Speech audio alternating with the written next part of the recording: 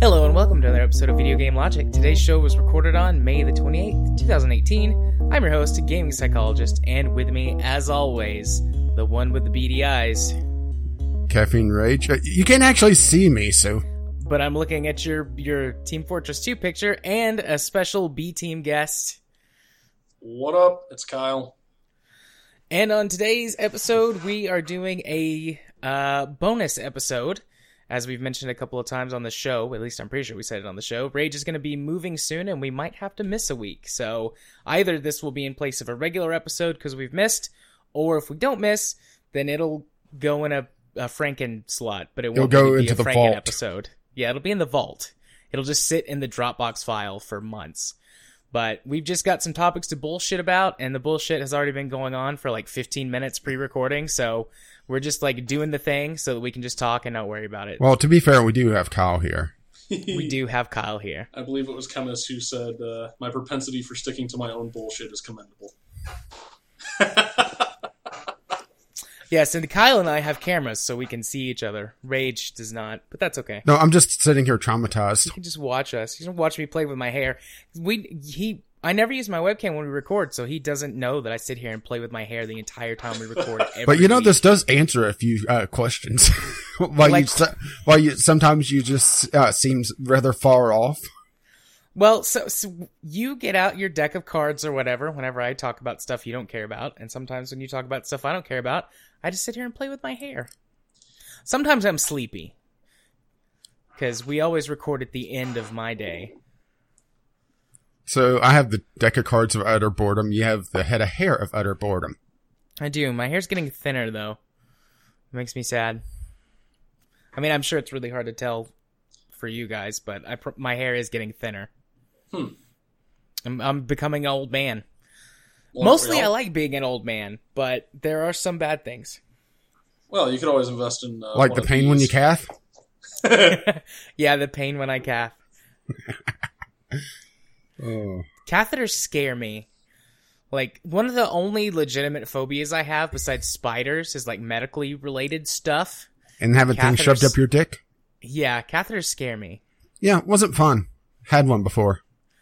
Yeah, I never have. And I'm sure at some point I will.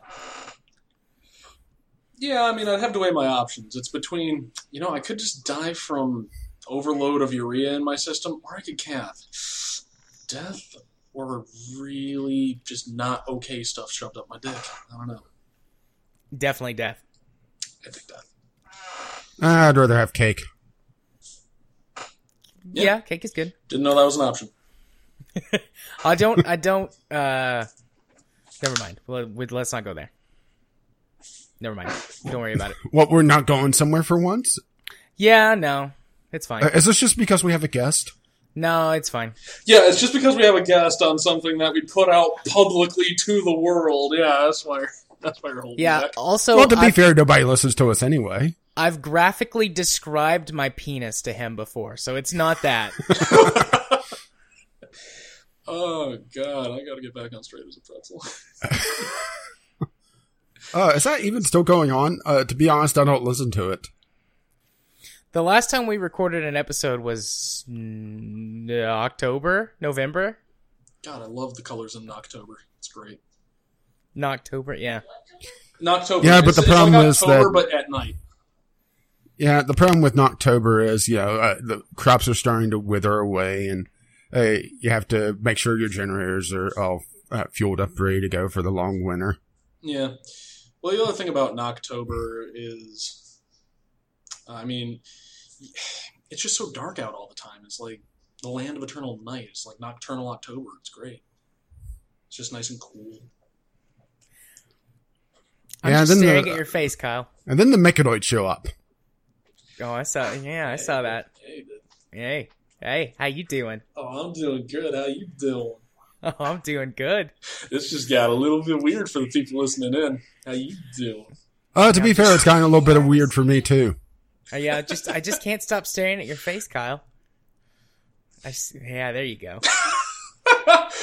Making all like the visual gags, like, "Hey, check this shit out! If only So you can see." how long have you been at your new house? What day is it today? Monday. Yep. I have been here since Saturday. Nice. So, The fuck? Anyways. so you guys are renting, not purchasing. Yeah. So we had to sign a rental lease agreement because the guy that we're renting through is of course he's a landlord. Why wouldn't he be? He's a real. I mean, that typically is the term that He's a you use. realtor. Yeah. He's a land count. He's not a lord. He's a count. He's a veteran of St. Joseph. I don't know. Oh, you got to watch out for the land dukes, though. I got to watch out for the land mines. We still have Canadian geese in this area. So, geese, the asshole cousin of the duck. So there's a weird stipulation in the way that the lease was worded, where Mel's and I, we wanted to be sure we could own a snake train. I think it's the Amtrak, actually.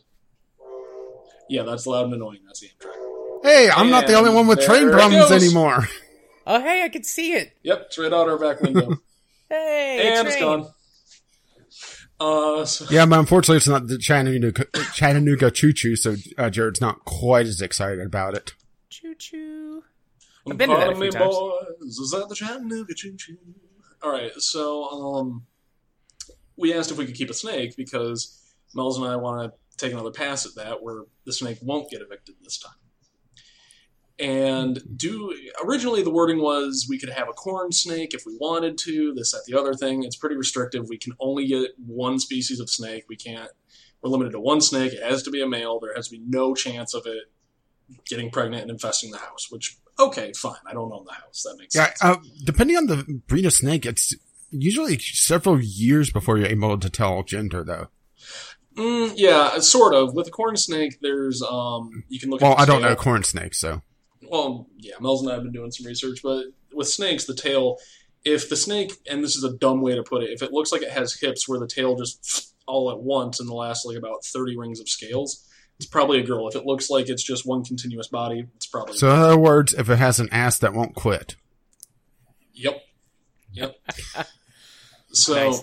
anyways. Yeah, my biology teacher had a boa constrictor that they had to give it a gender-neutral name because the specific, I think it was a boa, but it was some sort of rather large constrictor. Right. And they had to give it a gender-neutral name because they realized it would be several years before they even realized what gender it was because it wasn't mature enough until then. Right. Yeah. Like with larger snakes, you generally have to wait like 3 or 4 years before sexual maturity actually happens in them. But anyways, as I was saying, Then they start buying makeup. In the lease, it was supposed to say tenants can, tenants may, but the actual wording in it is tenants will own a corn snake, blah, blah, blah. So I am now legally obligated to own a snake. There you go. Don't want to break the terms of your lease. You don't want to get evicted. No, I don't want to get evicted because I don't own a pet. The land duke shows up in a few days. Where's your snake? We must see your snake now. And you just drop your pants. The guy who owns the house is terrified of snakes, and yet he's still letting us do this, so he's not coming in the house at all. There you go.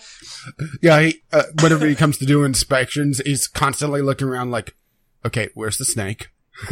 Yeah, he's saying as long as he can see it, so if he does need to come over, we'll just put it in the travel tank, so, you can just take a look at it. It's secure. Well, he has to make sure that you're abiding by your lease, that you have your snake. Your legally obligated snake. We got reptiles upstairs, firearms in the basement. It's just a wholesome house to be in. There you go. Oh, so it's like Real the government. American household. Well, I was going to say government since there's reptiles in the attic, I think you mean reptilians in the attic. The reptilians, the lizard men. I've heard one way to tell if you're like under the lizardman spell is it's like you prefer to have snakes or lizards over dogs, and I'm like, nah, dogs need too much attention. Snake doesn't give a shit if I'm here or not. My problem with dogs is they suck up too much. Go on. Not in that way. I like to pet warm, fuzzy dogs. I like cats. I'm not sure if I like cats more than dogs or not, but I'm allergic to cats, so I don't even have that as an option. So a dog is like the only fuzzy pet I can have. What about a chinchilla? Well, I want something that I can like, that's like big enough to like really snuggle, but not too big. Chinchilla would be too small. Yeah, but you can always have like a pocket chinchilla. I need like a 10-pound dog. Like that's perfect. Can I recommend the Boston Terrier provided you are okay with like noise complaints? Because those little suckers are loud, but they're pretty small. My preferred dog of choice is a dachshund, but I like terriers. Yep. But yeah, so pets, they're great. Rage, can you own pets at your new place or no? I don't think so. Hmm. I mean, I'm going to go over the least, well, by my standards, because I'm still nocturnal and I'm slowly cycling around my sleep cycle to be normal. Okay. Today, maybe tomorrow, depending on when the manager gets her paperwork in order, because here's the fun part is that, okay, I'm doing final prep to be able to move. And the manager at my apartment complex, because it's like a group of 4 or 5 different buildings, plus another group down the street. So let's say about half a dozen-ish. She goes on vacation for a week, the week before the end of the month. Ooh. Yeah, that's not necessarily great for people needing to make changes. Yeah, so I don't actually have the physical address to be able to start setting up utilities. So that's why I'm likely targeting next Monday for the move day to give an extra working day. And plus there's also Memorial Day, which is today. So, you know, yep. That also threw a wrench into everything else. Yep. Memorial Day. Went to a barbecue. It was hot as fuck. I stayed home all day today. Went to I visit slept. my parents yesterday. Then left the kid at their house. So I had a free day. Nice. And Katie's only partially sick today, not completely sick. So I didn't have to take care of her all day. That's good. Yeah, Indeed. my day was, I hit the store early this morning to grab some groceries. Then came home, flitzed about on the interwebs for a while. Then went to sleep all day. Fair enough. So, you were saying about dogs, Jared. Would this be about the appropriate size? Yes, maybe. Purely visual gag and a totally audio podcast. Love it. Love everything about it. Absolutely. It's the best way to do it. Everybody Best way to do it. Everybody knows the best jokes are the ones you have to explain. I'm trying to remember, there's an animal that I was going to suggest to Jared instead, but I'm just looking forward. Hang on. You could always wrap a lizard in felt. Or knit a snake a sweater. Yeah, knit a snake a sweater. That's a good one, dear. Snake Okay, would be my first choice for a pet, but I don't hate snakes. Well, this is technically an exotic animal, so this may cause some trouble in Tennessee. But a cabria What? is a Capybara? mammal native to South America. It's the largest living rodent in the world. I think you mean a capybara. A capybara, sorry. Well, also have Not my favorite, but I'm not 100% opposed. Although, let me Well, Google this thing. take a look at this thing. Okay. I've seen those before. It looks on like something. almost horse in its face. That's kind of cute. Is And- it like mean or deadly or poisonous or something? Well, let's put it this way: you Google search, do image search, and one of the first images is it humping a turtle. So I'm serious. All right, so Google search capybara. I want to do this now. Yeah, just scroll down a little bit. Oh, you said one of the first images. There we go. No, it's not gonna show up. Okay. This one's wearing a harness. It's cute. Capybara humping a turtle. Let's see. Yeah, just keep scrolling down. Oh, okay, it's not one of the first images, but I think it's on the first page. My beer bottle is in the way. That looks like one humping a cat. Or for There's me, one sleeping on a turtle. okay, maybe it's sleeping, but on the thumbnail it looked humping, and the turtle's kind of retracted. And it's like, no, this is not happening. Yeah, I'd have to agree with Jared. I think that's just sleeping on the turtle. Oh, that's far less sexy now. Anyways, I sent you a picture of a snake sweater. I heard you say sexy, Rage. I have to now search sexy capybara.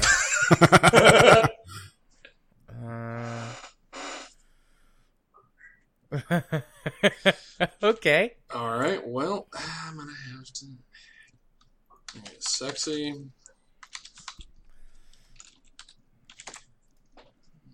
sexy capybara. What do we got? Searches. Let me just drop this link in the chat.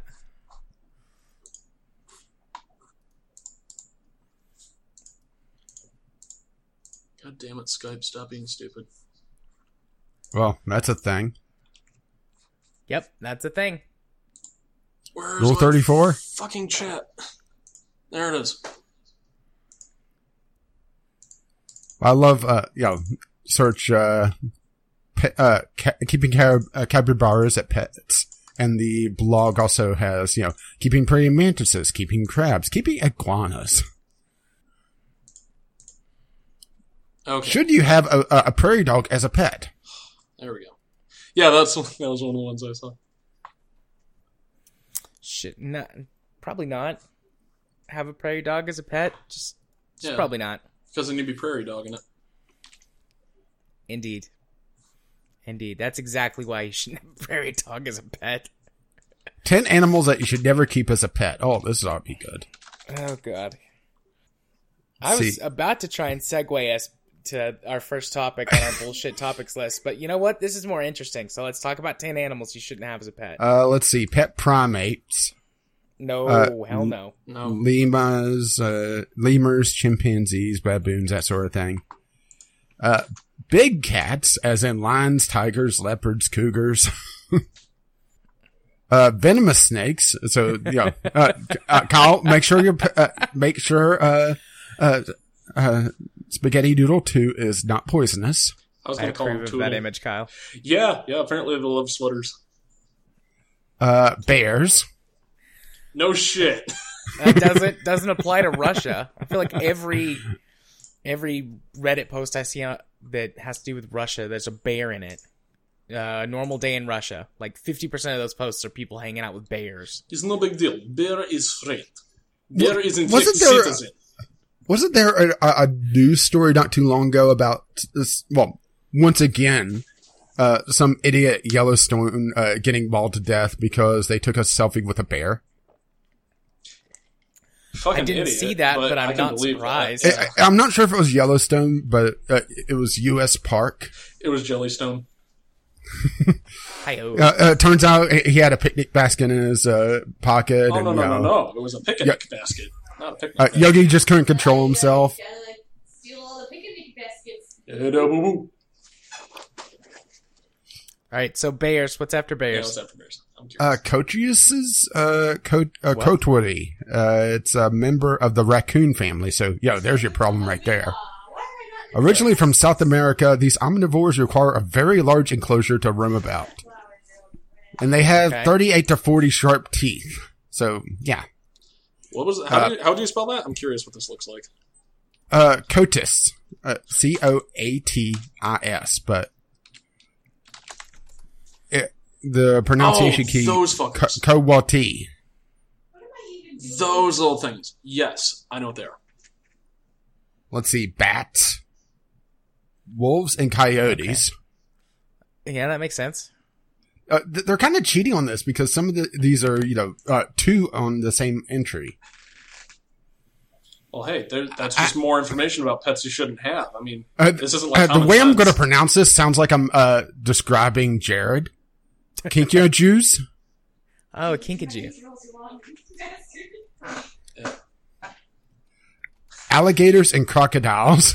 No fucking shit! right? Unless you're They're Florida legal, man, right? Florida man. Now And just, foxes. we fished this here alligator out the swamp, and we decided to teach him how to cook meth. All right. That sounds like the best idea. That sounds like Florida. Sounds Floridian. I shouldn't piss people Yeah. off from Florida.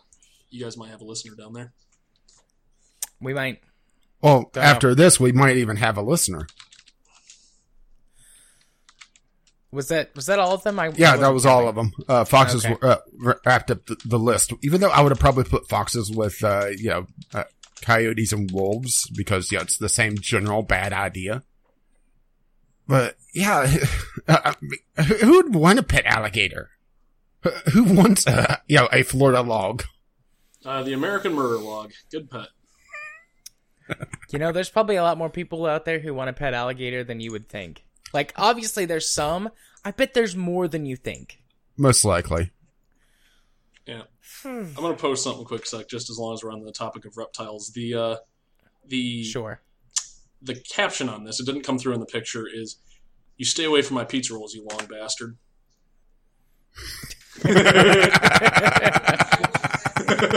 So, for those of you on the podcast, I will do a little audio painting of what I am seeing here.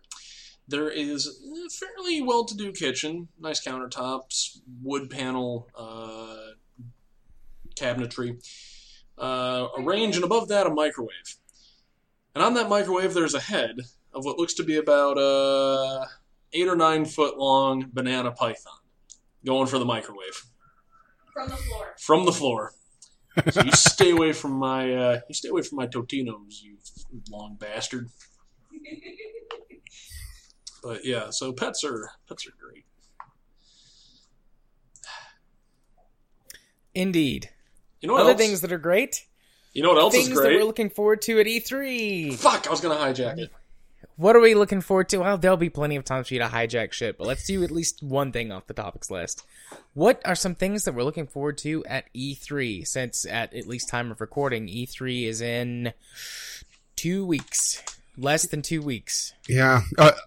For me, it was more of things I'm not looking forward to. One, Battle fucking Royale. Oh. Yeah. So I'm going to put probably the over-under of major Battle Royale, either modes or full games, at 4 we're going to see throughout all the conferences. Are you including the ones that we already know about? Yes. Because it's... Okay. There's, 2 that we already know about? 2 major we already ones? know about COD and Battlefield's Battle Royale modes. Yeah, I'm expecting at least 2 more. Well, the thing that blew my mind about the Battlefield one was we're making the Black Ops Battle Royale mode the most... God, I keep trying to say PUBG. The most blops version of... Yeah, it's the kind of Battle funny. Royale. The 2 big first-person shooters are essentially swapping on their Battle Royale modes, aren't they? Because Call of Duty's is more Battlefield, and Battlefield's is more Call of Duty, isn't it? Yeah. Based on what little I've seen, but to be fair, I haven't really dove into it because I don't give a fuck about Battle Royale or either of these games. I mean, there's not been much really revealed about either of them. Specifically for the Call of Duty one, they're just like, we're gonna have massive battlefields, and for the first time ever, vehicles in our multiplayer mode. And it's like, that's cool, bruh. It's cool. I guess. I don't really care. I mean, No single player, so as long not as, interested. As long as the engine is well optimized, I don't think people are... The graphics could be shit, but as long as the multiplayer is well optimized, you don't really have to worry about pissing people off. I'm sorry, but when Mel's walked by, did you two just flip each other off? Yeah. Because Nice. here's what happened. That's what love is right there. I didn't want to get up. Just hand me the bottle here. I didn't want to get up to go get myself some liquor, so I sent her in the pantry to get my liquor for me. Thank you. One of the benefits of living together. Yep. Thanks, dear. The other primary benefit being screen watching. Oh, absolutely, yeah. As Mel's pointed out on that tweet last week or 2 weeks ago. Yeah, instantly thought about cheating. Poor Kyle. Well, here's the thing you have to realize. My setup is right here, my 2-screen setup. Her setup is 90 degrees that way. So My desk, she could cheat, her but desk. on you a lot easier than you could cheat on her. Not really. I'm going to put a mirror right here. What? So I can't look at your screen? Nope, so I can look at your screen. Oh, you bitch. Nice. Yep, that's true love right there. It's true love. Just flip each other off. Yeah, that's basically it. Are you guys walking through the house like punching each other yet? No, not yet. Yeah, that'll happen. Okay, little inside baseball, and Mel's is going to shoot me a death glare here when I start telling this story. But the one thing. So that if happened- Kyle suddenly disappears, no, we you know will see why me now. get dragged off camera like it's a fucking. Well, I was talking on the audio version. But yeah, so one of the things that we do is whenever we're going upstairs and one person's in front of the other one, the person behind the other person will just go right up the pooper with a finger. And it'll just wig some bit. Okay, so she's combat crawling over here to shut me up. But it is honestly pretty fucking funny. Please hold on your pocket. Oh, hey, matches. Nice, I should play with those. Can I help you? She's trying to poke me in the butt. Anyways, so, yeah, that's So our version you don't of like love pain right when there, you just catch, straight but you up don't mind a little pain when you get butt fingered. All right. Yeah, a little bit. But it's only on stairs, which our house has the steepest fucking stairs in the history of everything.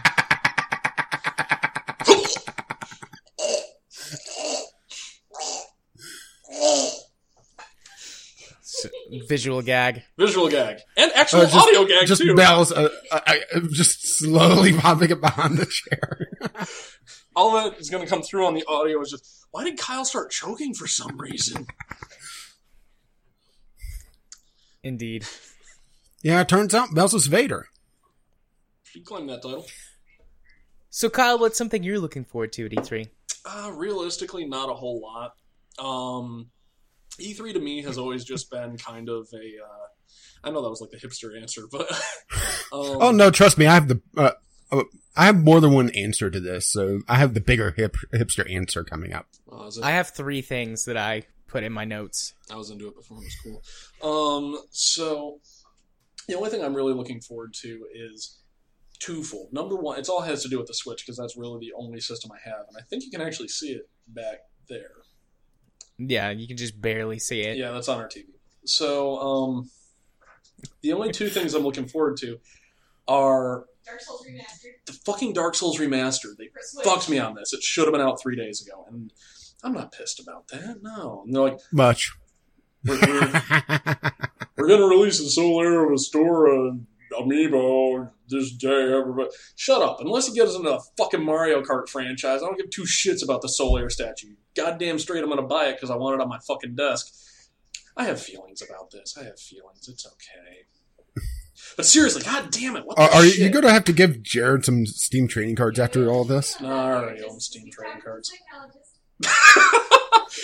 It's okay, Kyle. It's okay. Okay, but no. What I'm hoping for is we. Mwah. Mwah. What I'm hoping for is we get a solid release date on this.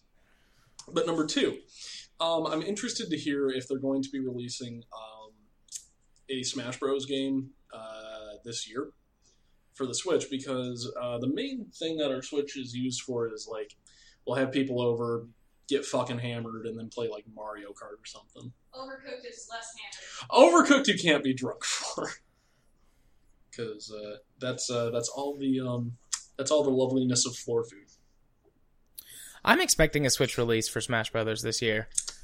It would be weird if I- it came out. Yeah, the next problem year. is that are they going to announce that at E3 because Nintendo's always had a very small presence. It's more, Well- of a community thing whenever Nintendo eventually does their thing at the end of everything, which this year it's the very last conference on Yeah. our actual recording day of the E3 Spectacular. It's been the very last conference for the last several years. Their stage show is always really small, but their Nintendo Treehouse thing that they do is pretty big, and that runs for Yeah, but it's usually- several days at the show. Yeah, but it's usually very in-depth on just a handful of games. Almost Yeah. Let's Play-ish for some parts of it. I would assume that we're going to get a remaster or like a re-release of the last Smash Brothers game for Switch, kind of like what they did with Hyrule Warriors. Add in like all of the DLC content or most of it, and then just re-release it. Because that's what they did with Hyrule Warriors and with Mario Kart and with Splatoon. So the thing I will say is the Mario Kart 8 Deluxe, fucking fantastic. I mean, there's still some stuff to unlock, so there is some progression with it. But you're not going to be like, oh, I wanted to be fucking Link or whatever, because that's all unlocked at the beginning. So you're not going to be fighting over characters, and then everybody's on equal footing as far as cars go. At least with that attitude. Yep. I haven't actually sat down and played a Mario Kart game in ages. Maybe I should do that. Mario Kart 8's pretty good. I've got it for the Wii U. That's it, and Smash Bros. And Monster Hunter are the only three things that Wii U gets used for around here. And we've had it for like 3 years now, and those are literally the only games that has ever been played on it. We don't ever use that fucking well, thing. you mean total, right? Not just you. Yeah. I think you mean just Wii U. Hello. Well, I am looking forward to hopefully seeing something about MechWarrior 5 Mercenaries. They have, at E3 last year, they had a thing. They did like a little conference, or not a little conference, but like a presentation on one of the stages. And then we heard something about it at MechCon in December, and then they've been pretty quiet about it, so hopefully we'll see something on the stage. But, I mean, this year is, we jokingly called it the Year of the Mech, but it is, for me, the Year of the Mech. I can't wait to talk about BattleTech tomorrow night. Yeah, I think you may hate me for some of my opinions on BattleTech. Oh, shit. I gotta submit that audio letter real quick. Hold on, guy. Let me just... Hey, guys. It's Kyle coming at you about the VGL Game of the Week. BattleTech is a game. All right, keep it classy, you guys. Good audio letter. Hope you guys are having a good night. Thanks for listening. Yep. Thanks. No Oh, so are we going to cut that down and put that in the actual show? I think that would take too much I work. don't know. Maybe, but that is some effort. I would have to put in effort for that. It's at about the 35-minute mark if you want to try and grab it. Thanks. 32, 34.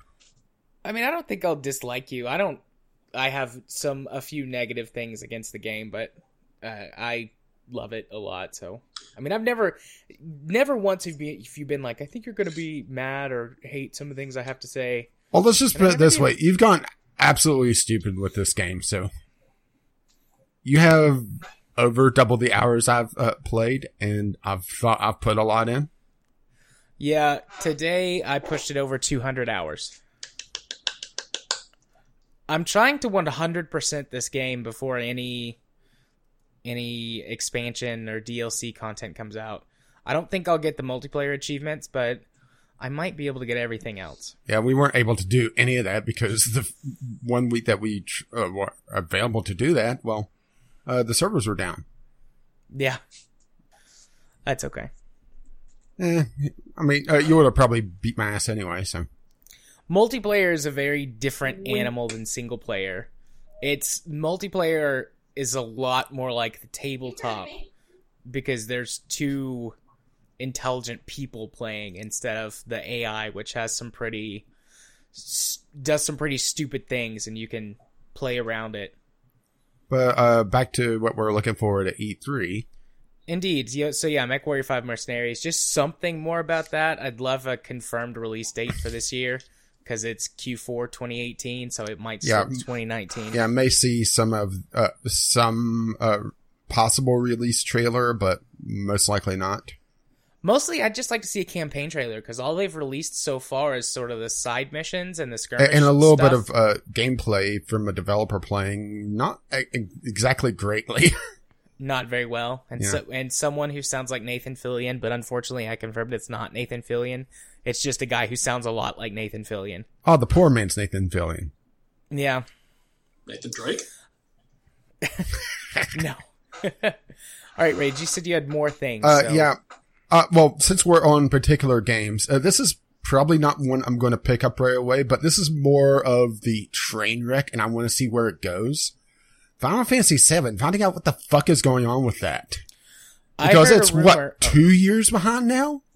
Yeah, I heard a rumor that they scrapped the whole thing and started over because the third-party dev that was working on it, Square Enix didn't like their work, and Yeah, so which- they started over. Sounds about right for Square. Which, considering it's a piss poor port or update for Square Enix's standards, says a lot. So it's more just, what the hell are they doing with this and the whole episodic thing and how they're actually going to break it up if they're going to do it on the natural breaks they had in between the discs when they originally built the game. Because if they do it like that, that's still very, very, very big episodes. Right. I mean, that's the thing is that each one of those discs, assuming that you're essentially just powered through, is still 20 some hours before you even take in any grinding. So for an episodic game that's rather large, I would expect them to probably split each disc into 2, so you have 6 episodes.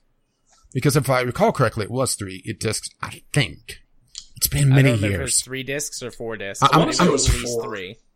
I thought it was 3, but I could be wrong there. Like I said, it's been it's been many years since I played Final Fantasy VII.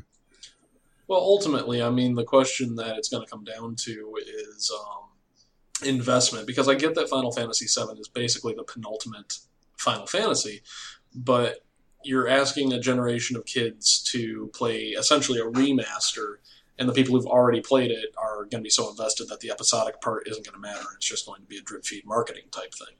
Yeah, well, here's the thing is that I think the Final Fantasy VII remaster is going to do well eventually, assuming that they, don't drop the ball, then kick it when they're trying to pick it up and it just dribbles down the court. Not because of the reason that they are expecting to sell it to the fans. It's the people that have always heard about Final Fantasy, but when they go back to play it, it's abysmal because we're talking the very beginning of 3D graphics. So, everyone looks very, very basic. And with the modern gamer being so caught up on graphics and graphical fidelity, I can't say I'm not immune to this. It's tough for me to go back to some of the N64 PlayStation 1 era because it's fucking abysmal. But I think the general gamer is even more so off-put by I'm just watching Kyle put stickers on his forehead. It's actually look. bottle caps. Right, and I agree with you. And ultimately, there's a disconnect because you're always going to make mistakes when you're on the cutting edge. Because, it is the cutting edge. Now, I think that Final Fantasy VII did well for what it was trying to do at the time that it was trying to do it. But with the kids these days, you fucking kids. No, with the kids, with the kids these days, you have to understand that even if you do like a mild graphical upgrade above what was original, I mean, That was they've a done fucking bad teasers and, just tech demos using Final Fantasy VII and the opening cutscene on the train and jumping off of it several times. So I think there's a certain expectation of the level of graphics we're supposed to see with this, but they're also talking about doing some major, major changes. Definitely to the, just the battle engine itself and making it more like a modern Final Fantasy, which I'm not sure would work. I would like to see Final Fantasy VII dropped into the Final Fantasy 15 engine and graphic style. Or graphic quality, however you want to say it. I think that would be great. But Yeah, if they but does do Final that, they're Fantasy gonna VII have that much food? If they do that, though, I mean, they're going to have to rebuild the game from the ground up. Like, there's going to be no way to recycle or reuse or up-res or anything. Because they're going to... I mean, that game is designed for a modern 3D, third-person action RPG. So Yeah, and Final Fantasy, 7 through 9 was built around rendered 3D model of the character against a pre-rendered background. yeah, Yeah. and I mean For the most part. that was clever because it was a way to save space. And I mean, the game Save space and also make the game look a whole lot better. I mean, I would be okay if they did that now and did the whole restylizing of it, make it a little bit more cartoony. I think would work. Absolutely. They did that with, I think, Final Fantasy 3 when they ported it to mobile devices. Yeah, in Final That Fantasy worked really 15, well. actually. Yeah, that worked really well. But the question is, are they going to try and reinvent the wheel? Which they might. It's 'cause Square it's Enix. Final Of Fantasy course they VII. are. Well, Yeah. just look what they did to Chrono Trigger. Right, when it came out on PC recently, they completely dropped the ball.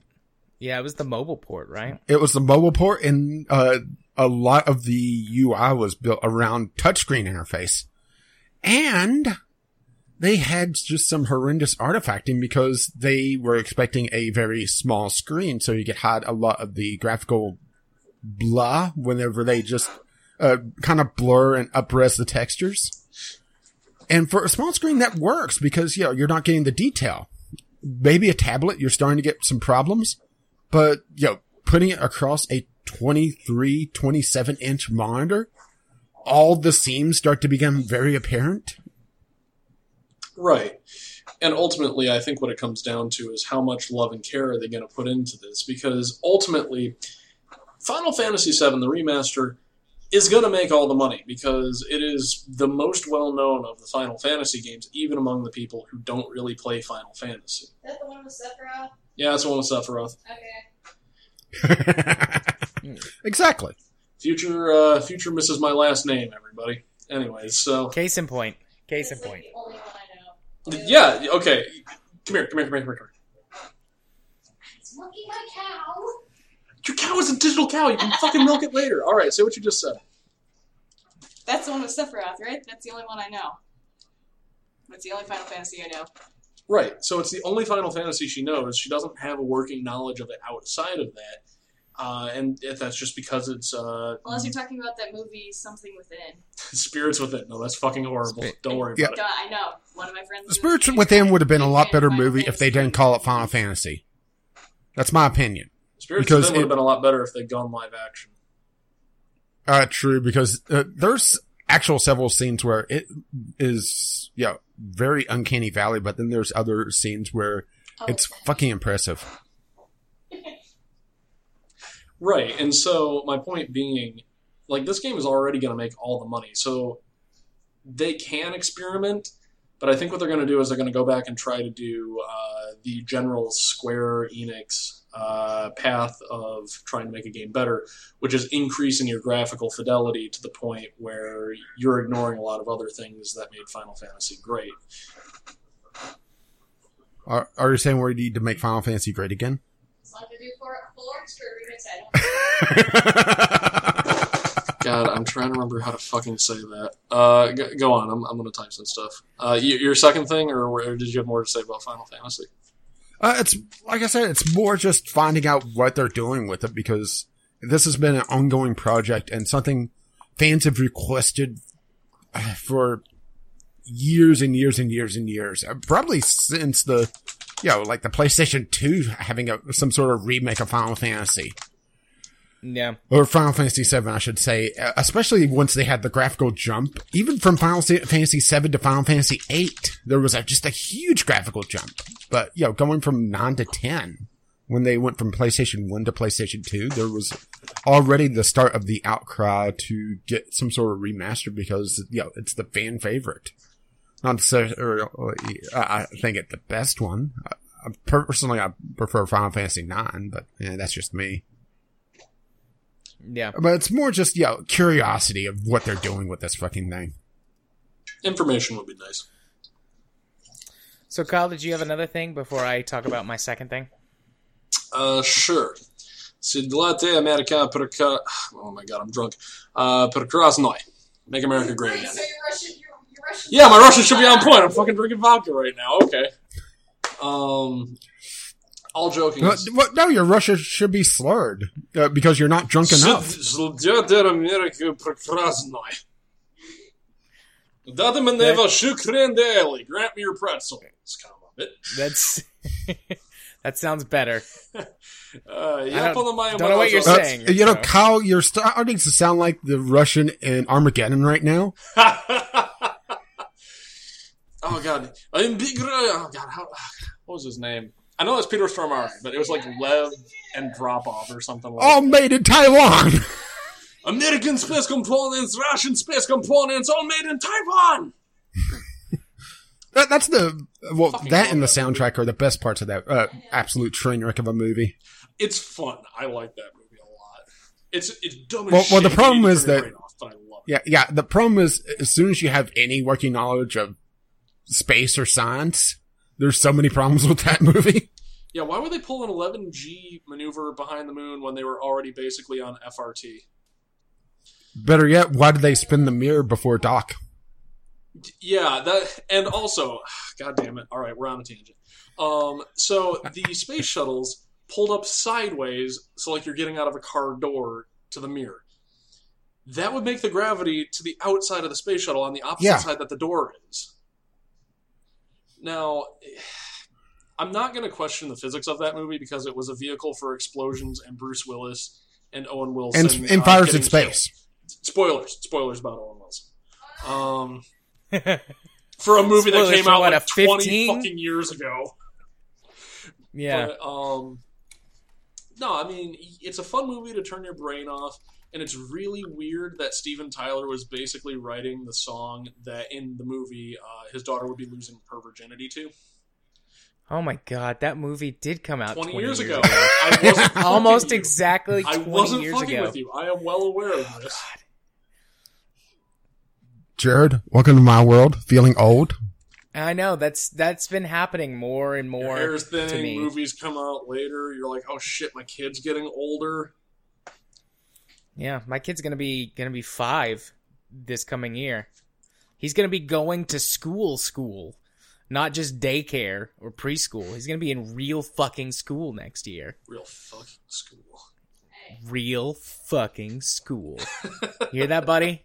When you listen to this, like 10 or 15 When years you listen from to now, this in like 5 minutes, I don't fucking worry about it. you're going to real fucking school. Wink.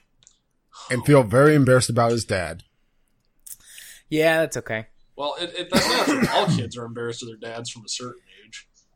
I'd rather him be embarrassed by me than hate me. Long story. Fair enough. No time. Fair enough. But the point is, Armageddon, stupid movie, dumb premise, just a great movie to watch when you don't want to think about shit. And an amazing test for NASA for their engineers. Put all in the movie and, okay, how many problems can you find in this movie? Go. I haven't seen it in at least 10 years, which means that the last time I saw it, I had no real working knowledge of space and things. So I hadn't played Kerbal Space Program yet, so I should go back and watch it and see how much bullshit's in that movie. A lot.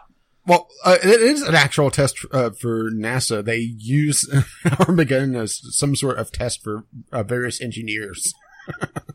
Fair enough. The thing that always boggled my brain about that Or at least they used to. was, so they had basically von Braun style shuttles. For those of you in the audience who don't know what the hell I'm talking about, the American Space Russian. Shuttle was built on the idea that you had 2 solid rocket boosters, which once they went off, you had to ride that shit out because there was no way to turn them off. But then that big orange thing on the belly of the space shuttle, that was a fuel tank, and the main engines on the back of the shuttle pulled from that fuel tank, and once they got into orbit, they switched to orbital propulsion. Now, the thing that always blew my fucking mind about that movie was they ditch the tank when they get to orbit, as they should have. But then they refuel at the they refuel at the Mir space station. And the space shuttle's tanks are not big enough to get the Delta V required to go to the moon unless the X7, X11 fucking rockets. Like I'm being faithful to anything here. It's like, oh shit, those people who Poor listen to your Mel's. podcast are like super into Armageddon are gonna fucking go for my head. No, that's just Neil deGrasse Tyson. Yeah, just Neil deGrasse Tyson because he clearly fucking listens to this. Oh. But the fact, Well, Neil. what's up, Well, Neil? Neil Hey. deGrasse Tyson basis. sent hate letters to James Cameron because the stars in Titanic was wrong. I don't think it was a hate letter. I think he was just pointing it out. Yeah, to be fair, it's a little hard to tell with Neil deGrasse Tyson at times. He's a little snarky. Sure, but I mean, he's fun Carl Sagan. That's who he is. Yeah, I've just stopped listening to his podcast because he had so many fucking reruns.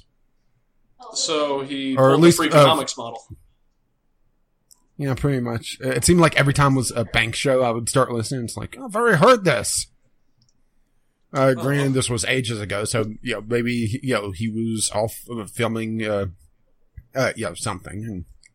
But Cosmos was pretty still, it was Cosmos. I was blanking on the name of the show for moments, so it was just a little annoying every time I would pull down an episode. It's one I'd already listened to. Yeah.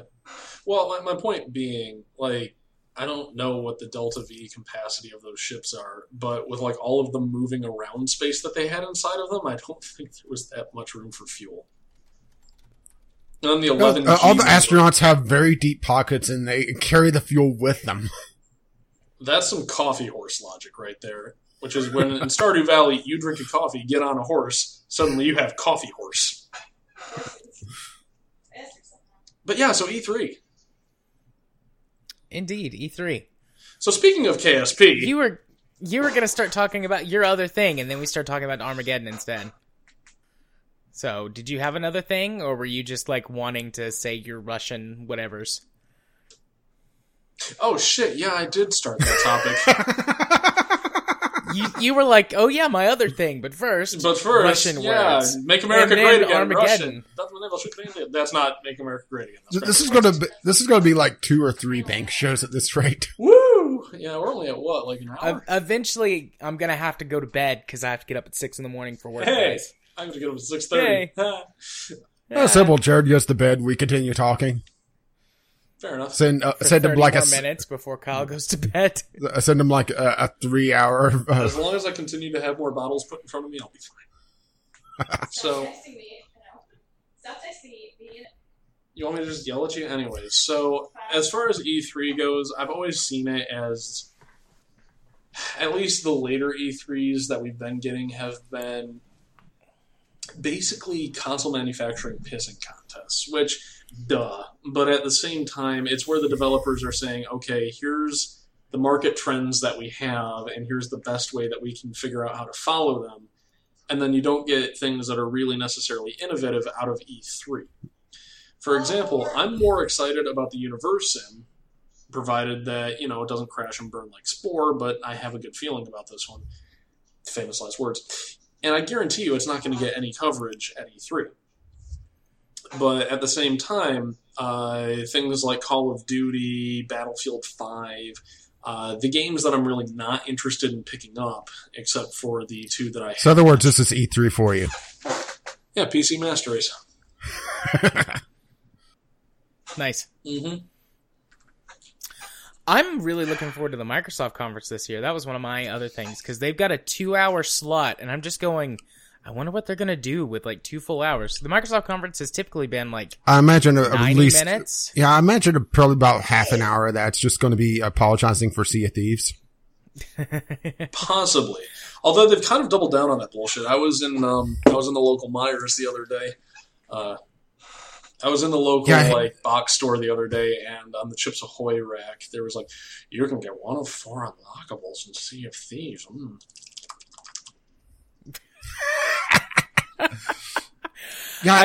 Sea of Thieves, I think it's going to be another No Man's Sky, where it releases in a fucking abysmal state, and in about a year or 2 years, it's actually going to be a decent game, and then they're going to release the next one. That's the problem about releasing. Yeah, that's the problem with games as a service model, is that they're kind of encouraged to release in just a half-assed, almost beta state. I would say more alpha state at this point, and just patch it, and eventually they get the sales. Because all of the games media talk about, Sea of Thieves, you're going to be able to give your crewmates bananas. And no, I'm not joking. That's an actual article I saw several times, by the way.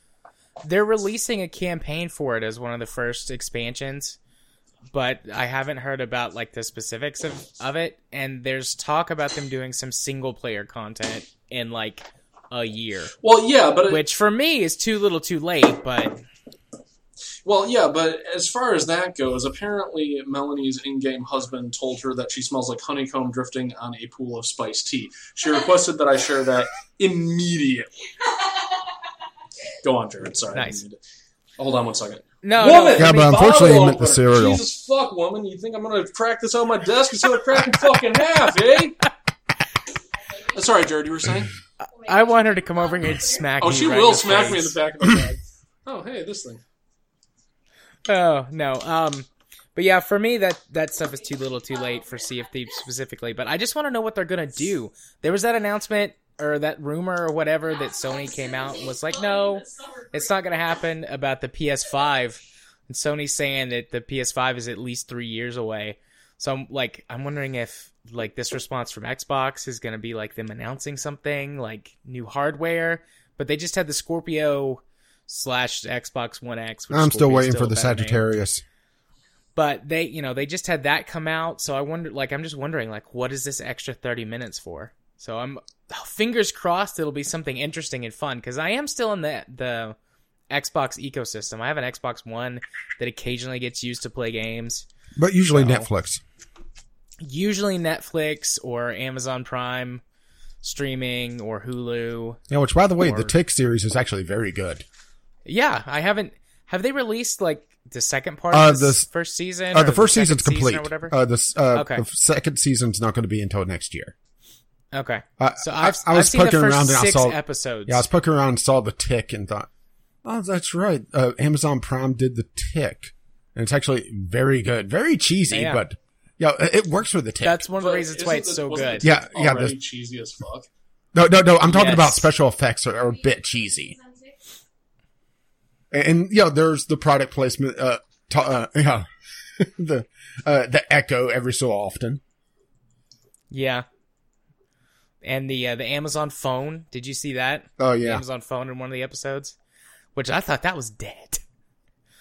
Although maybe when they filmed it, it was still Yeah. a thing.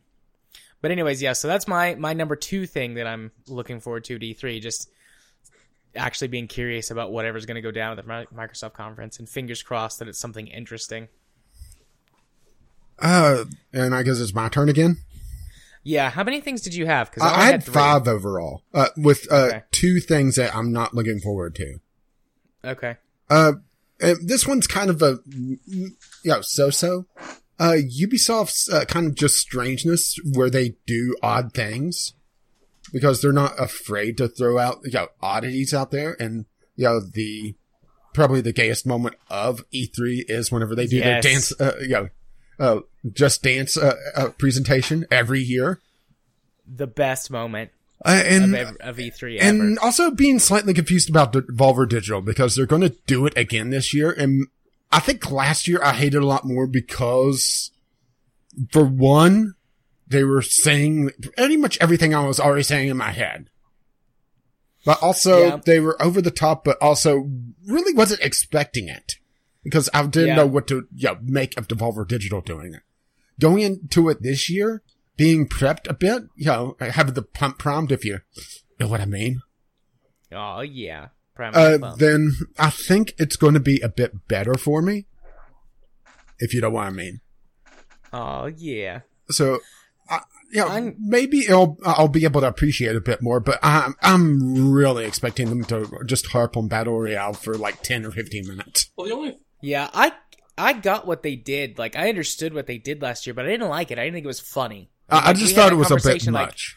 Maybe I'm too old for that, but who knows if that's what they do again and they pick some topics that are better, or I like their presentation better this year. I mean, I could find it funny. Like, I could see how people would have found last year's funny. I didn't. But you never know. What were you gonna say, Kyle?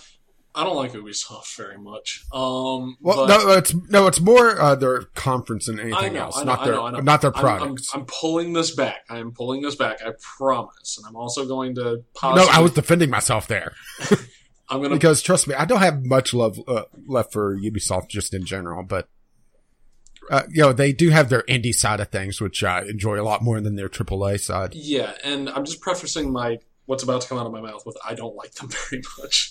Oh boy.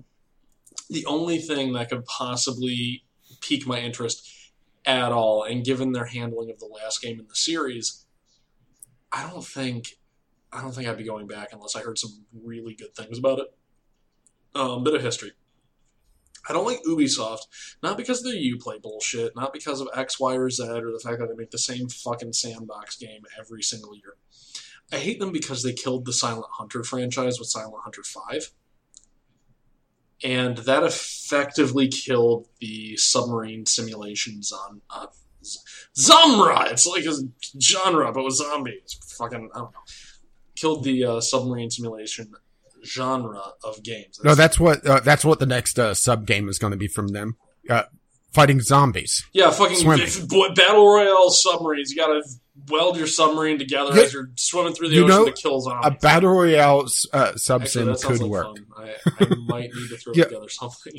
PvP, open waters, have to hunt and kill other subs, and it has the general battle royale mechanic of the slowly shrinking map. Yeah, that's where the zombies come in, and the zombies are slowly taking your area of ocean. The entire battle royale thing could work a lot better for certain subgenres, if you pardon the turn of phrase there. Oh, I pardon it.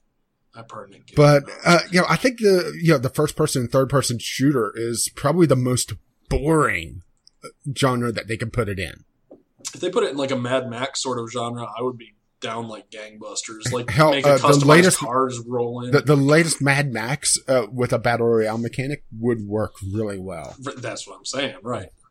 Or Crossout actually has a battle royale mode, but it's clunky as hell.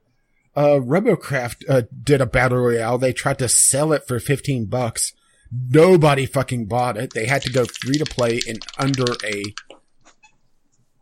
Is that what you think about Robocraft? No, I think that's what about $15 for Robocraft Battle Royale. Then they went to free to play in under a day, and then they actually pulled it from the Steam store. And I'm not sure if they're going to try it again. They've said they're going to, but I mean, obviously, well, I sure. hadn't looked into it much, but Battle Royale just feels like such a trap, just in general. But it could work a lot better for certain small genres as a flavor. You know what I would... An air combat battle royale might be interesting. Ooh. Like an Ace Combat style. Ooh, War Thunder combat. In like the eye of a hurricane or something. So if you go beyond the wall, you start hitting really bad turbulence, and eventually your craft just falls out of the sky. Let me pull out my old C# book. I might need to start programming. But yeah, no. And think we're not even at pitch the game. Here's one that I would love to see, just because I want to see how they put it together. A Harvest Moon Stardew Valley style battle royale, like who can grow the best crop in X amount of minutes. And have it where you could be sabotaged. Right, and then like you could go for like the chicken run and have your chickens try to escape a pie I mean, no, that's the movie Chicken Run. You could go for a chicken run where you try to make the best chicken, and I don't know. Make it even more applicable. Grow weed as your crop.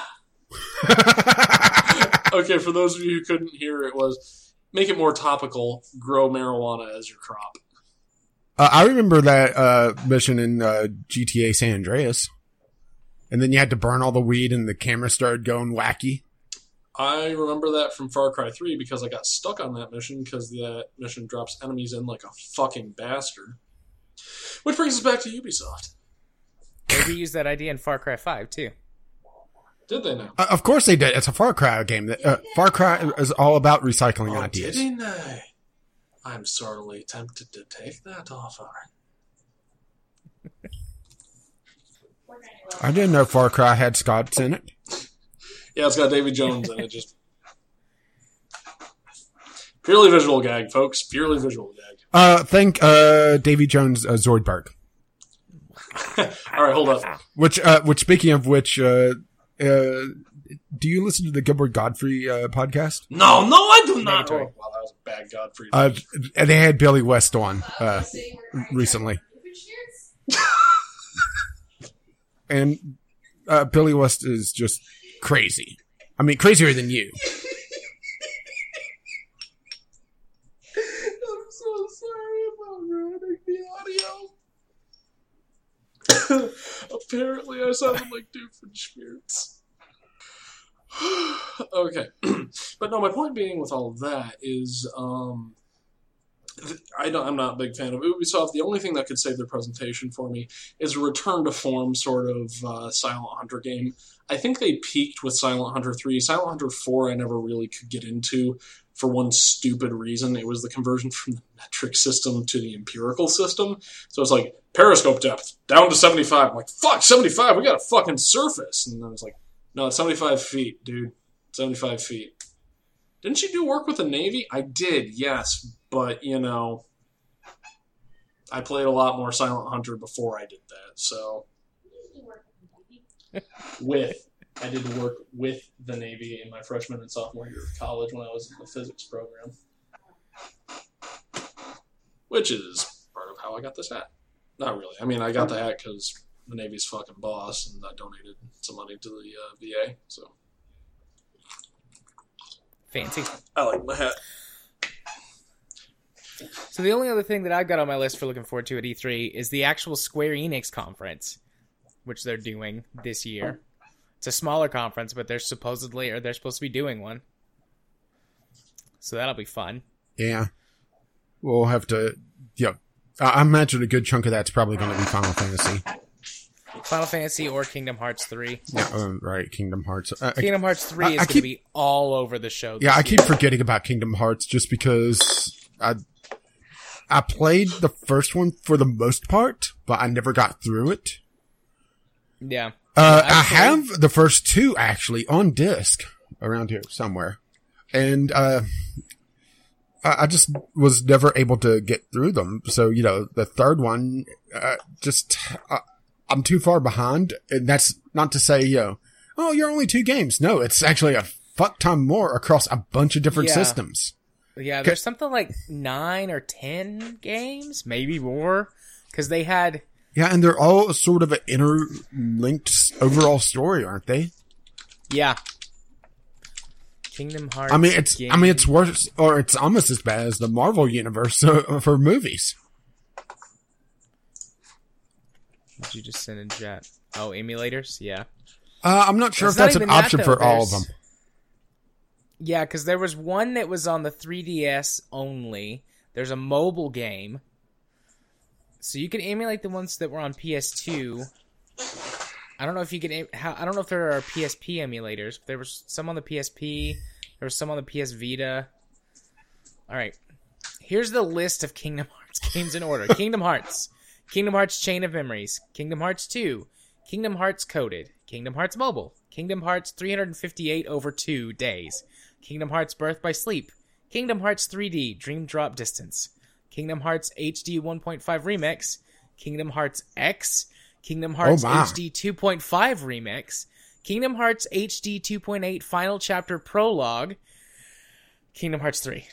Did they borrow somebody from Microsoft to number all these fucking things? I heard you wanted to play Kingdom Hearts. Please specify which one. Shall we play a game? Shall we play a game? Yeah, unfortunately, Trump is wanting to play global thermonuclear war. Fuck that noise. I have opinions about that. I've heard that Kingdom Hearts 1 and 2 and Birth by Sleep are the only 3 that you have to play to understand everything. But I'm still like... Kingdom Hearts 1 and 2 are both like 100-hour games easy. Yeah. And that's Kingdom not even Hearts... doing some of the annoying shit in them. Like fighting Sephiroth. Coming all the way back around to Final Fantasy VII. Yeah. So. But let's see. Yeah, cell phone. Kingdom Hearts Mobile, cell phone. That's an old mobile game. And they've got one that's a newer mobile game. So. Yeah, I don't know if you can emulate all of them, but you could at least emulate 1 and 2 because they were both on PlayStation 2. Oh, Kingdom Hearts Chain of Memories, Game Boy Advance only. Well, so yeah, I get why they're going cross-platform with all of this, but if they're telling a continuous story, I feel like a multi-platform release would probably have been a better option. They will probably do. I would imagine contracts and a lot of kickbacks. Right. I'm not saying I don't understand why they did it from a financial perspective. I'm saying from a gamer friendliness perspective, which the fuck is that? This is the gaming industry. The gamers are just walking wallets, aren't they? Wales. I'd imagine that they do one of the story thus far type of things and cram as much of it as they can into like a 10-minute cutscene overview thing. Or they go the comic corral and during the cutscene is see this game. All right, so I'm thinking like an opening text scroll, but I've clearly had way the fuck too much to drink. I cannot remember the opening text scroll theme for like Star Wars. What's coming to mind is the like Hyrule theme from Smash Bros. N64. Da-da-da, da-da-da-da, da-da-da-da. Actually, you're going kind of into Indiana Jones almost. Ooh. I think. Yeah.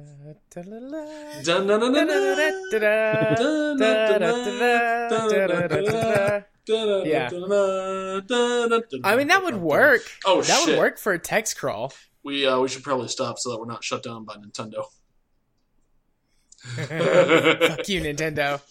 Fuck you. Yeah, Goomba shows up and audio only, Kyle. I know. Welcome to the podcast. It's audio only. I can make as many visual jokes as I want. I mean, take a look. Yeah, and please pull up your pants.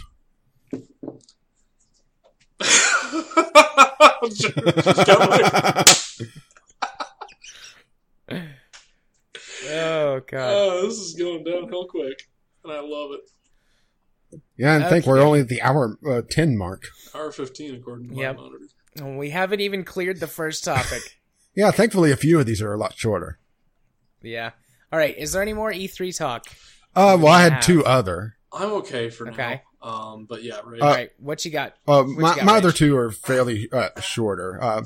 I have to say, usually what I'm most looking forward to are the projects I don't know about. These smaller, little, one-off, quick note about something that shows up on the game, a PC gaming show, that sort of thing. The games that I don't know anything about right now are the ones I'm most interested in, to be perfectly honest. Yes. I mean, we know a good chunk of the major projects from the big 3, 4, but it's the small ones that get light that I'm more interested about, the ones I'm more excited about. And everybody's gone very quiet. No, we're listening. Well, what are you... Like, yeah. like when you say smaller projects, what, like, do you have a... I'm talking about, things, I'm probably going to trigger Kyle again, but yeah, whenever like Ubisoft talks about their smaller, screen cap that. Their smaller indie side of things. Even EA, when they talk about their indie games, whenever the PC gaming show has the AA and indie stuff, that sort of thing. That's what I'm more looking forward to than anything else. Okay. And maybe it's just me being the dirty hipster PC gamer that I am these days, where I've lost interest in a lot of AAA content just because they've gone graphical fidelity over gameplay and innovation and good taste a lot of times. Well, I wouldn't even say innovation. I'd say immersiveness, because you think about it, the Wii was super innovative, and it brought a lot of casual people into the market who otherwise wouldn't have been in the market. However, it lost sight of the primary gaming demographic. So you have to think that perhaps innovation isn't necessarily the thing that is going to draw in the people who I was talking more about games feeling a lot more samey these days between, particularly since we were talking earlier about Call of Duty and Battlefield essentially swapping on their battle royales. Right. Where they're kind of becoming essentially the same game, only in a different theme, instead of two sort of different flavors of first-person shooter, where one is a lot bigger scope and with vehicles, and while the other one is a lot more of a twitch shooter, very fast kill times, that sort of thing, and kill streaks and all that. Sorry, dude, you don't have that hair. See, I could do that, Jared, but I don't have the webcam. All joking Granted, aside, I don't think my hair's that I do agree with you. My point being, innovation is kind of one of those things where it's like people, everybody makes their submarines out of metal. Why haven't we made one out of bread? Well, because Bread gets all soggy when it gets wet. correct. I feel like Well, it's more just look. Well, there was videos comparing the different Crisis games that was going around not too long ago, where they were showing mowing down trees with guns and that sort of thing, and you don't really see that much anymore. You don't see destructible environments as much in the AAA side of things. That sort of thing. They're playing a lot safer because they have bigger markets. They have bigger budgets. right. So they have to focus more on the marketing of a more streamlined game. I would say homogeneous. That makes any but sense? Yeah. Well, I was trying to, be a little bit kinder. Yeah, I've passed that point of drunk. I'm not going to sugarcoat that much. And my other So are you thing, drinking water now? No. my other things real quick, it's more of something I'm going to miss. It's the Snarkathon. Yeah. Since we lost Total Biscuit last week. yeah. We're not going to get the E3 Snarkathon, which honestly I think was the best part of E3. So, that's going to be very, lacking in my opinion. Just, someone calling out the bullshit. That does open up a place for us to call out the bullshit even more, but still, he's a professional at it, or was. Yeah. And I've always enjoyed E3 Yeah. for the 4 or 5 years that I've covered it in one way or another. Because I used to do the E3 write-ups when I was writing for Left Stick Down. And I did that 2 years, and then we've been podcasting for 2 years. So I guess 4 years. This will be 5 years that I've covered E3 in some way or another. I enjoy E3. it's just, it's a lot of bullshit to sort through. It is a lot of bullshit, but I like getting excited about stuff. Even if it's just for a little bit, and I know most of it's not going to come true. It's one of Or, those little pleasures I enjoy in life. or if we want to go into another topic, the trailers being full of bull shots and graphics that we never see. Sure, we'll skip down to that one and might come back to the other one, or who cares if we skip around or not. It's a bonus episode. Fuck you, list. But anyways, yeah, I mean, trailers in general. So, I haven't seen it yet, but the new Battlefield trailer. No, I'm going to use a movie as an example for this, because it's the most recent thing in my mind. The new Han Solo movie. There have been like 4 or 5 trailers for that movie, and only one of them made it look any good to me. But, 4 different trailers presenting the movie in 4 different ways, like... Designed around 4 different audiences, most likely. Yeah. Or I should say... I don't know what kind of movie this is going to be. Designed around 4 different test audiences. Yeah. Yeah, so... the idea of this topic is the power of the trailer. More, making good games look bad, and vice versa. And I would say, really, the vice versa is a lot more poignant these days. Because games that get the major trailers, the major marketing budgets, will focus on trying to... Kyle, I think, is spamming chat again. I'm not spamming chat. I put 2 things in there. I think the major one that always springs to mind, even though it's ancient right now, is the original Watch Dogs, and just the controversy around the graphical downgrades and just the general gameplay that was shown versus what we got. I agree, and the fact of the matter is, the excuse that gamers know that trailers have doctored graphics in it is kind of... It's bullshit. Yeah, it is bullshit, but at the same time, it's not 100% wrong. Yeah, but the thing is that using the term gamer is a very... a misnomer these days, because gamer is a very broad topic. Yeah, you or a could very just say broad... people. a very broad subject. And it's like saying, well, you should know that, that bread has occasionally some screws in it because you're a food eater. It's saying that, you should know better because you occasionally dip into a market is highly anti-consumer to me. Why do you want to be consumer? We're in a capitalist society. Of course. Something that's more difficult about video game trailers too, and this is not necessarily a positive or a negative, but this is more prominent in PC gaming, but it's starting to become a thing in console gaming, is that you have different graphical fidelities for different targets you're trying to hit. So are you going for a higher frame rate? Do you have a weaker machine, so you're trying to adjust it to look one way or perform in another way? And trailers in general only encapsulate the at best sometimes ideally, even they would beyond only- ultra.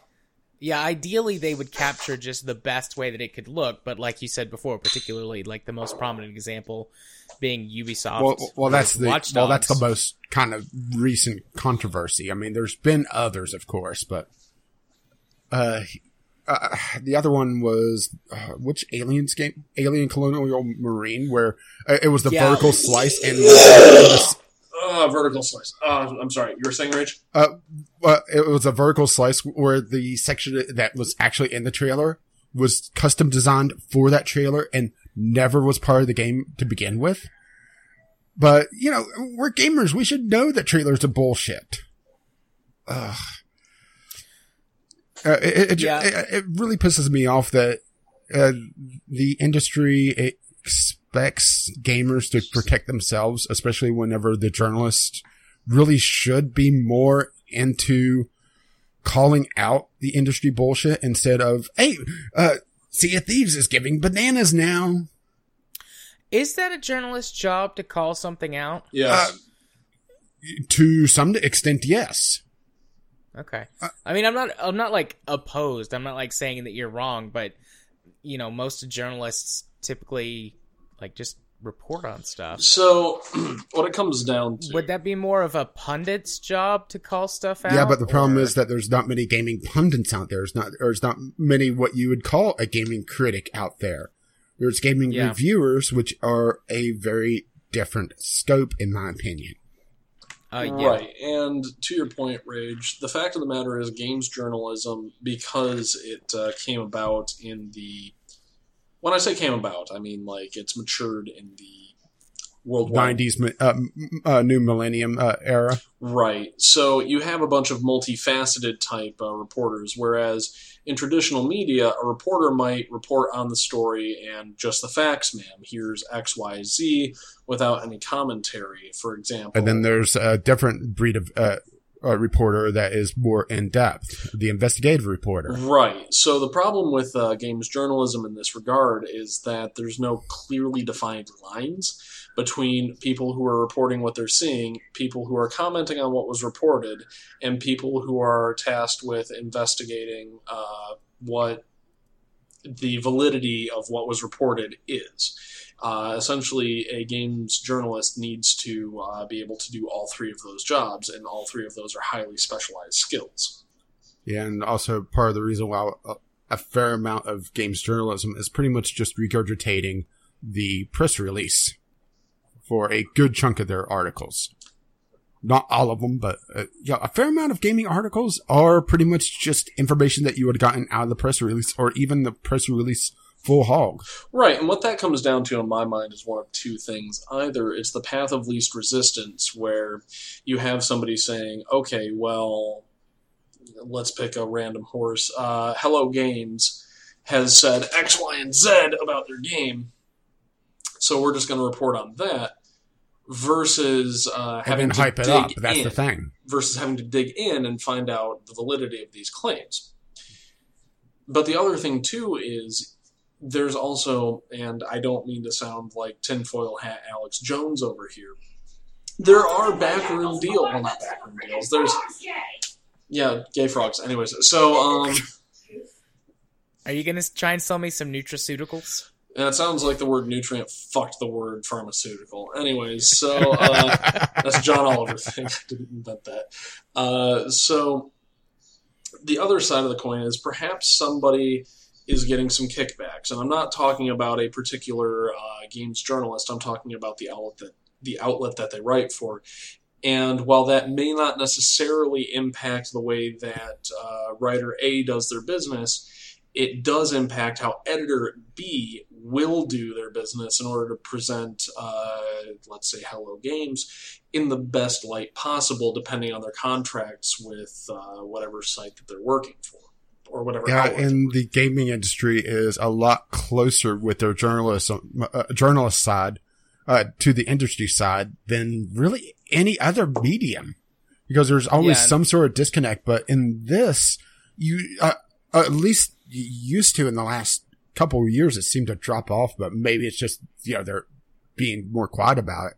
Seeing the press packs that they're shipped that has, the crate full of various goodies and stuff. But to me, that just seems like a bribe.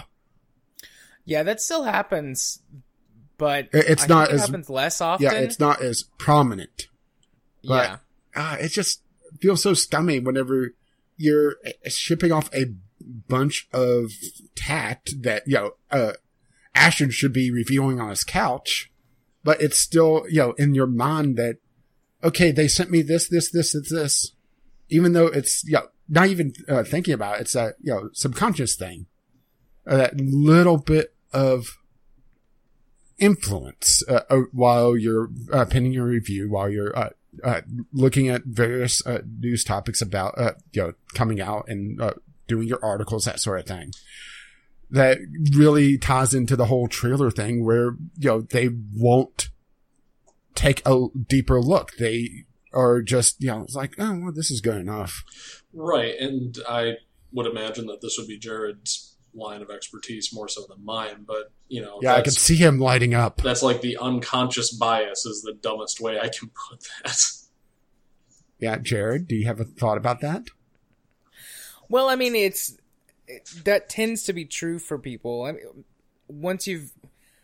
I don't know this for a fact, but it seems to be that once you've been in the industry for a long time. Yeah, but the thing is that the gaming industry, journalism has a huge turnover rate. Sorry. Yeah. But once you've been in the industry for a long time, that bias starts to go away as you get more used to it. You build up, your psychological resistances to it. But, I mean, for the first few years that somebody writes and they get that stuff, they're either more inclined to be kind to it or be harsh on it. And most people tend to lean on the kind side.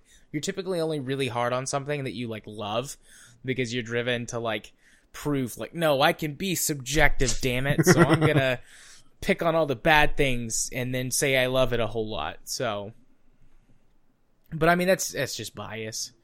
There's a lot of specific terms for specific types of bias. I'm drawing a blank on if this one has a special name, but I mean it's just a bias that, they gave me a thing, so I should be kind to them in return. They sent us a sword. And I have to say, I've experienced a little bit of that firsthand, because there were a few games that we got to review at Left Stick Down that we would get things with. We never got the big press packages or whatever, but the occasional small item or extra thing that would go with it. And whenever that would happen, then it would be oh, we got a thing. What do we do with this? And there were a couple of times that I probably was a little kinder to a game than I should have been, because I got a nice thing with it. But I think I could do better with that now. And we always disclosed when we got stuff, but I think I could do better with that now than I did then, because I was just I was still enamored with the holy shit, I got a free game to play. That was still a big deal to me way back then, because that's been 5 or 6 years ago. And now, I get a free game on Keymailer, and I'm like, fuck, there's another one to go on the pile. Oh, look, another asset flip. Yeah. By the way, Kyle, where did you go? He just said, be right back. BRB. Okay. Yeah, maybe it's just the turnover rate in games journalism to begin with, plus the fact that games, the industry runs at a very breakneck speed, so there's no time for it to really sit down and analyze trailers outside of the niche YouTuber. Yeah. I think that the big problem, or one of the big factors for that being, just circling back around to how close the media is to the industry and gaming, there's in like film, for example, there's not a lot to be said for the way that a film is shot, or the way that a film is put together in like the general media. But lots of people want to know, like, oh, the whatever build of this game has got problems, and it, then that becomes a story. Then that happens over and over and over again. Yeah, and you maybe don't it's just get that gaming requires a lot more technical knowledge to write those type of articles. Maybe. Yeah. But the other thing I think it could come down to is the fact that a movie is a passive experience where you're just experiencing what the creators wanted you to, versus gaming, which is a more active experience where it's up to you and your actions in order to either progress the story or experience what the game devs wanted you to.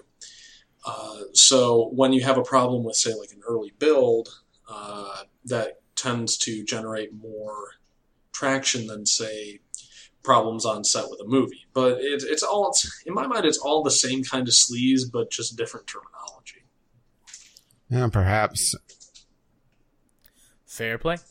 And maybe it's just the fact that games journalism is still essentially in its infancy, that everything is allowed to slide a lot more, and there's just so much money being thrown around in the industry itself that it's hard to really try to combat it. Yeah. I mean, we'll see. Gaming is going through some growing pains that other entertainment industries have gone through in the past, and we'll see how it comes out on the other side. Maybe we will see a greater degree of separation as the industry grows. Maybe we'll see I don't want to necessarily say better or higher quality journalists, but journalists that are informed by all of this shit that's been going on for the last few years. Yeah, I just hope more even just niche journalists that aren't even affiliated with the big sites, because that's the other thing is the YouTubers getting the smaller YouTubers that are the single man or small team operations that are able to put out more quality news and raise awareness of issues. I'm going to go ahead and throw a hand grenade into this conversation. So I know what you're talking about when you say smaller teams that can focus on the news. You're talking about people who can essentially take a look at something, cut through a lot of the industry bullshit, and present facts. I'm more talking about ones that aren't on so much of a time frame to have to get an article out while the hype is still real about a game. Right. I feel like you and I are talking about the same things. We're just describing it differently. But clarity is always welcome. Now, my question to you then becomes, what of the YouTubers who are essentially in it for the views? And I'm talking about your PewDiePie and your Pliers Mark. Now, I'm not saying that they're not good to watch, but... well, that's the thing, is that they don't do as much news content. They're more on the Let's Play side of things, which I realize, I'm living in a glass house casting stones because I do first impressions of videos, but my primary content is still Let's Play content. But I'm also not sitting and screaming at the camera, mostly because I don't have a camera. I was going to say, the camera is the only thing that you ain't screaming at.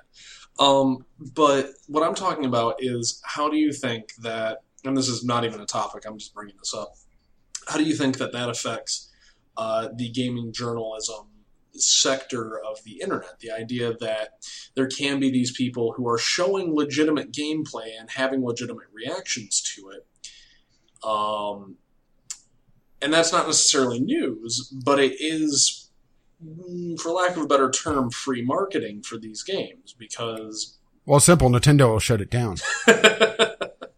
Let's assume that we're not dealing with Nintendo. It definitely has its place, but I really think that the majority of your purchasing decision shouldn't be just Let's Play content. It should be someone sitting and looking at a game on a technical level, particularly with how rough some games can run these days. Even on the required specs or the recommended specs. Mm-hmm. So being able to sit and say, okay, this game is running this on this system, and showing some technical flaws, showing just oddities in game design, that sort of thing, which can show up in Let's Play content and in streaming content. But whenever you're looking at pre-release streams, those are actually highly curated.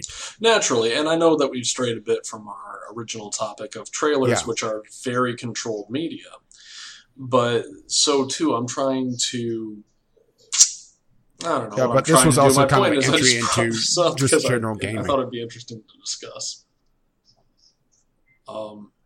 I mean, I have gotten stuff that's pre-release, and because I don't do Let's Play content as pre-release stuff, there's actually been more than a few games that I've gotten embargoes on, saying, okay, you can only play up until this point. You can only do this.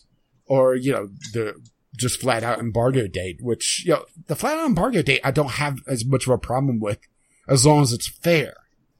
So what would you say is a fair embargo date? Like, I would say a couple days before release. so when you say a couple, I'm just trying to nail this down. I'm not trying to grill you or anything. 1 or 2 days at least. Okay. Because, it gives you time to be able to get content out and be able to come through it. What I think is an unfair embargo is day of. Right. Whenever there's no information before the game is actually released. Okay. Or even after release. Yeah, there's been that as well, which, I just ignore any embargoes that do that. Because there's no way to really enforce it. All right. So when you say embargo, and I'm assuming our community is game savvy enough to know what this is. Embargo is essentially a gentleman's agreement that, let's say I get game X, all right? And, they're thumbing up each other. I'm just agreeing. You're good. Let's say I get game X, and it says the embargo date is June 1st. I have a gentleman's agreement with that company that I will not release a video or, depending on the embargo, even talk about it in a public medium until after that day. If I break that embargo, there's no real legal ramifications because I didn't sign anything. Mm-hmm. Technically. I mean, if they are really highly pissed with me, they may go after me. But it's it's something that's not really in the law as far as I've been able to tell. The punishment for that is that later, whenever they release their next game, they'll say, okay, well, Gaming with Caffeine Rage broke the embargo. Let's think about sending him that again. Let's hesitate. So that's the thing with the embargoes. And the reason why you see so many people stick to it is because getting stuff early to be able to play it for review is highly important. And that's why Kotaku threw a fit with Bethesda whenever they were blacklisted. I think it was Kotaku, or was it Polygon? One or the two. I honestly can't recall. They're kind of the same, aren't they? They're similar, yeah. I think of Polygon when I think of Kotaku. One of them threw a fit because before Bethesda pretty much said no review copies at all, they blacklisted them on embargo, so their reviews were delayed. Or if they wanted to get reviews out while everything was hot, they had to hugely rush things, which makes for a more sloppy job. And the reason for the embargoes is to prevent rush reviews, to prevent the rush first impressions, to be able to sit down and play things at a bit more of a relaxed pace. So that's why I'm not completely against embargoes. It makes it so that the rush to be first is really shooting yourself in the foot if you're breaking it. Right, and that was actually going to be my next question. Basically, I'm just trying to make sure that we're covering all bases here. That embargoes can be a good thing, that they reduce competition to increase accuracy of reporting. To make things more fair. Right. But the thing is that sometimes the embargoes themselves are weaponized to be release date. Or, hour of release in some cases. Well, the fact of the matter is, I mean, there are always going to be people who are going to exploit loopholes and Yeah. social contracts for their own gains. Now, there may be legitimate reasons for it. For example, they may be in the process of releasing new patches and they don't think that the game will be playable, or Yeah, and that's the other thing is that, sometimes I've gotten review code and the info that they give, that usually houses the embargo also says, please don't release content until this date because we're working on the release patch. Or the servers won't be up, so you can't do the multiplayer side of things, which I typically don't do the multiplayer side of things anyway, so that doesn't really apply to me, but yeah. shocker.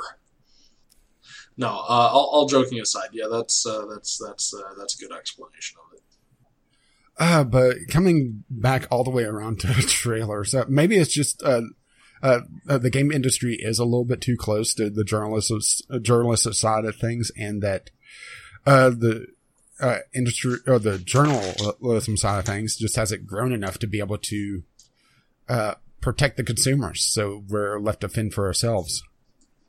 Why, yes, I agree.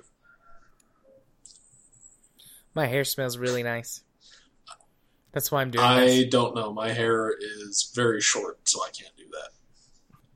My hair smells very fruity. Stands to reason. Boy, that turned into a lot longer topic than I thought it would be. No, it's fine. It's great. Good content. Good content. I myself need to take a break. If you two want to carry on, you I can, think or we can a all little take a bit break. of break sounds good. Okay. Quick break to go to the bathroom and get beverages. Yeah, I kind of discreetly did that already, but yeah, let's make this round Yeah. 2. I won't Yeah, I know. I won't mute my camera this time. I wasn't very discreet. I was like, where did he go? And then Rage was like, he said in the chat he'd be right back, so called you out on Damn it. it! Wow, that was sharp. I need a better pop filter. That was I very need a better sharp. filter on this mic. Obviously. Yeah. All right. Damn it, you guys! You Be blew right my back. fucking cover.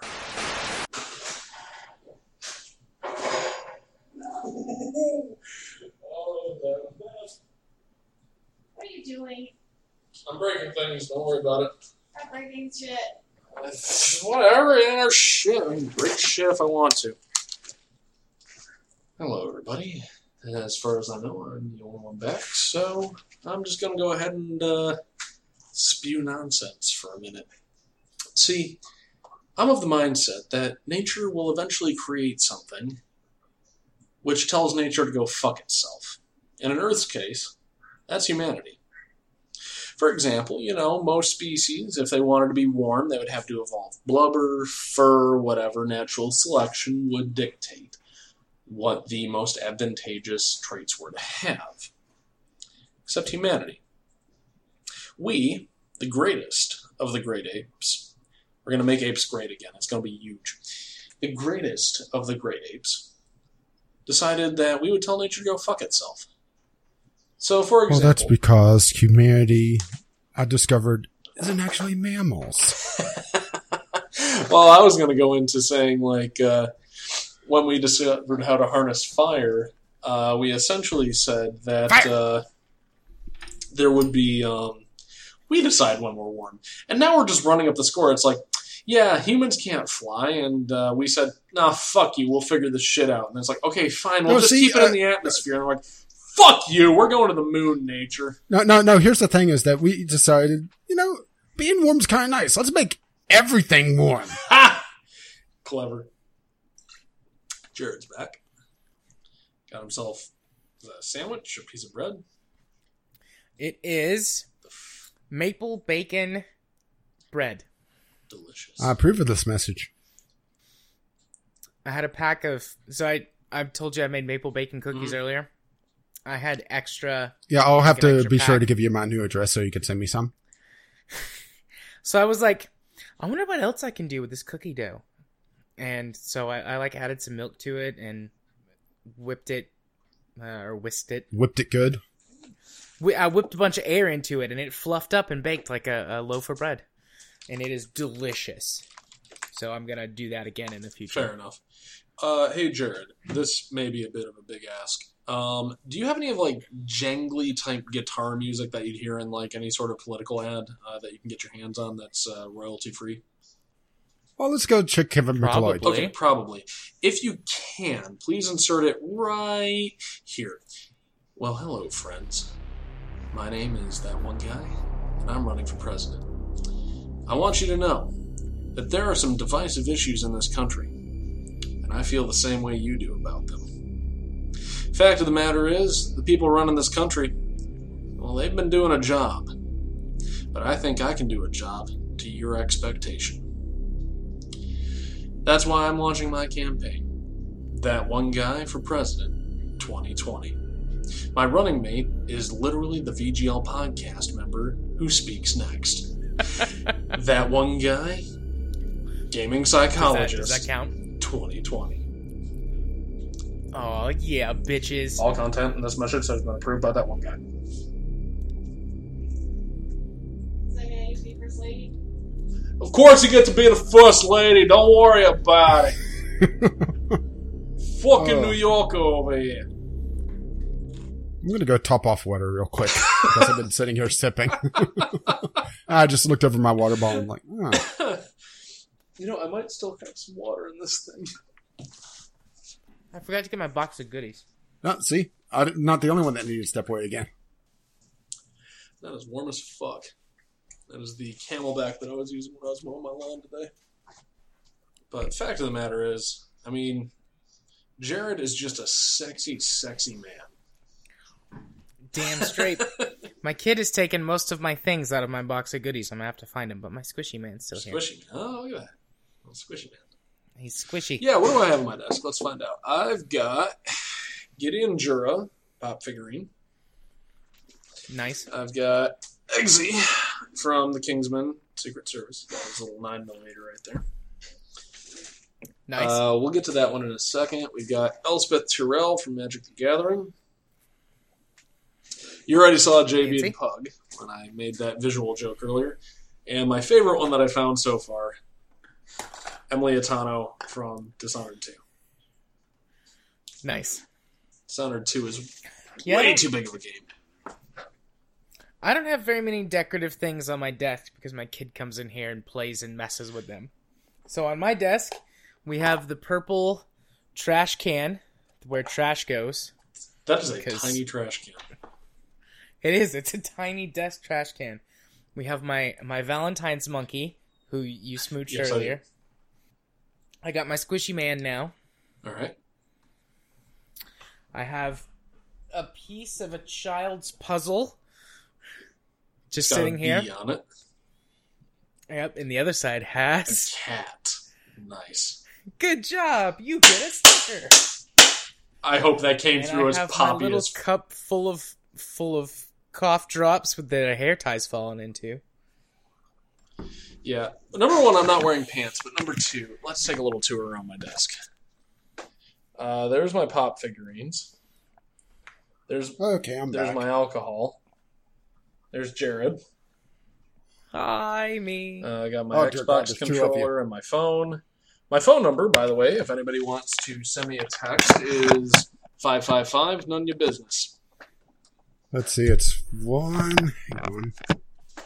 Here's my new Xbox Ooh, that's controller. nice. Yeah. Damn, I fucked with the camera angle. This one's got Bluetooth, so I can use it without hacking my Wii U Pro controller Nice. No, I've just got an... on my phone. Let's see, it's I should say. 1269. I swear to Christ, Rage, I will find you and put a bullet through your head. What, the state code or the area code? That's it? I tell people I live in St. Joe all the time. I don't care about that, but the next 8 numbers are problematic. The next 7 numbers are problematic in a I don't want people knowing this kind of way. Well, it's a good thing we're not live. I would go through the effort to cut that Thank out you. for you. So I was just making a joke. As was I I. have some nose spray for when I can't breathe. That's on my desk. As was I. You know I have no capacity to actually kill anybody.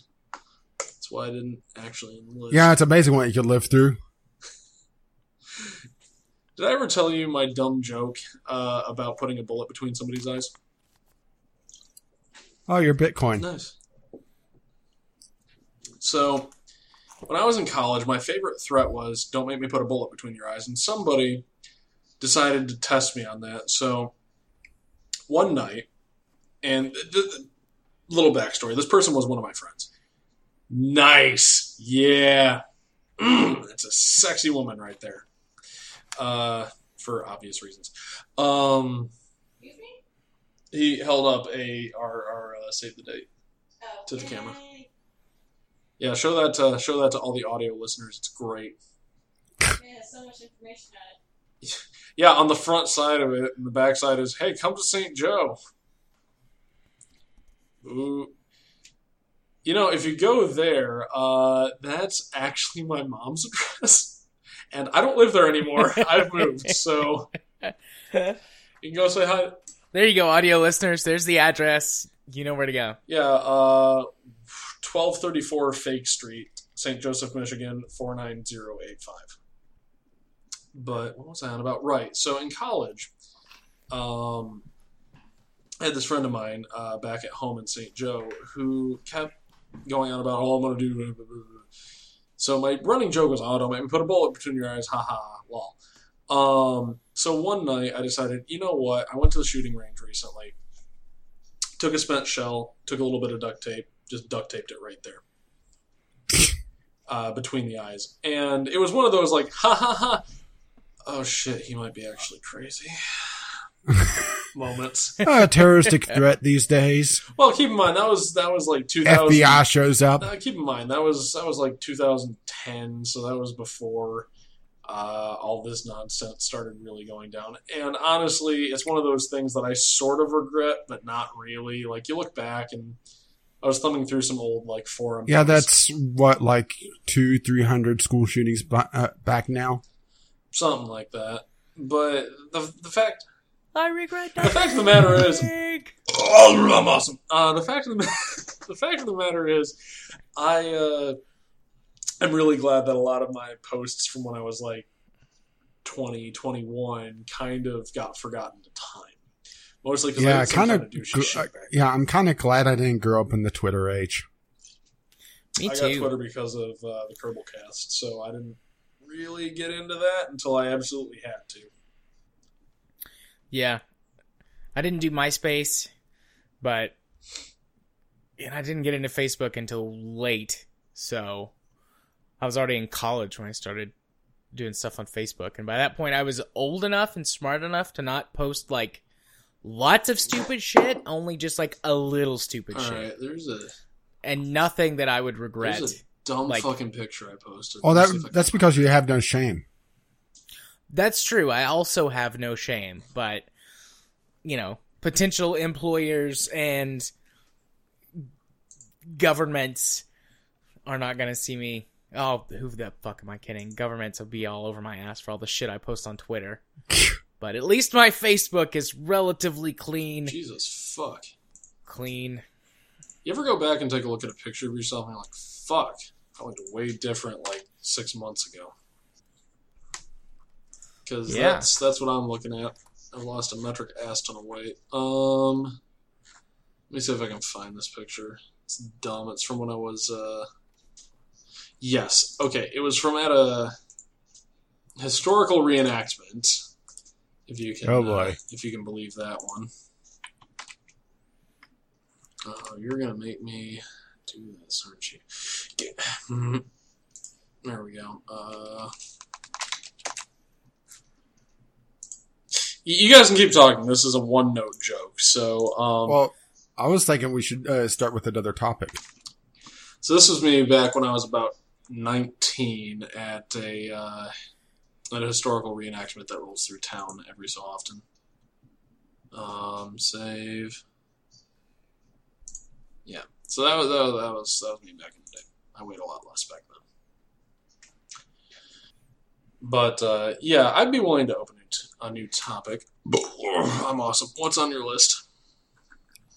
Well, we have bucket list. We have games a game you shouldn't like based on usual taste, but find you do, and is Steam too powerful? I'd be willing to go for one of the last two. Game you don't like based on your usual tastes. Yeah, I and actually Steam have too 3 of powerful? those. Okay. Then we can go ahead and do that. Rach, you spoke first, so you can go first. Okay, so let's go with one that you may not have heard of. Kerbal Space Program. The fuck is that? But not for possibly the reason that, for the spirit of the question. It's that I typically don't have the tolerance for some of the bullshit bugs that Kerbal has had over the years, especially after it left early access. But we've talked about this before, so it's not treading new ground. So I'll stay off. I won't stay on this for very long. But it's more just because this is such a unique game. I have a lot more tolerance for a lot of stuff that I wouldn't have otherwise.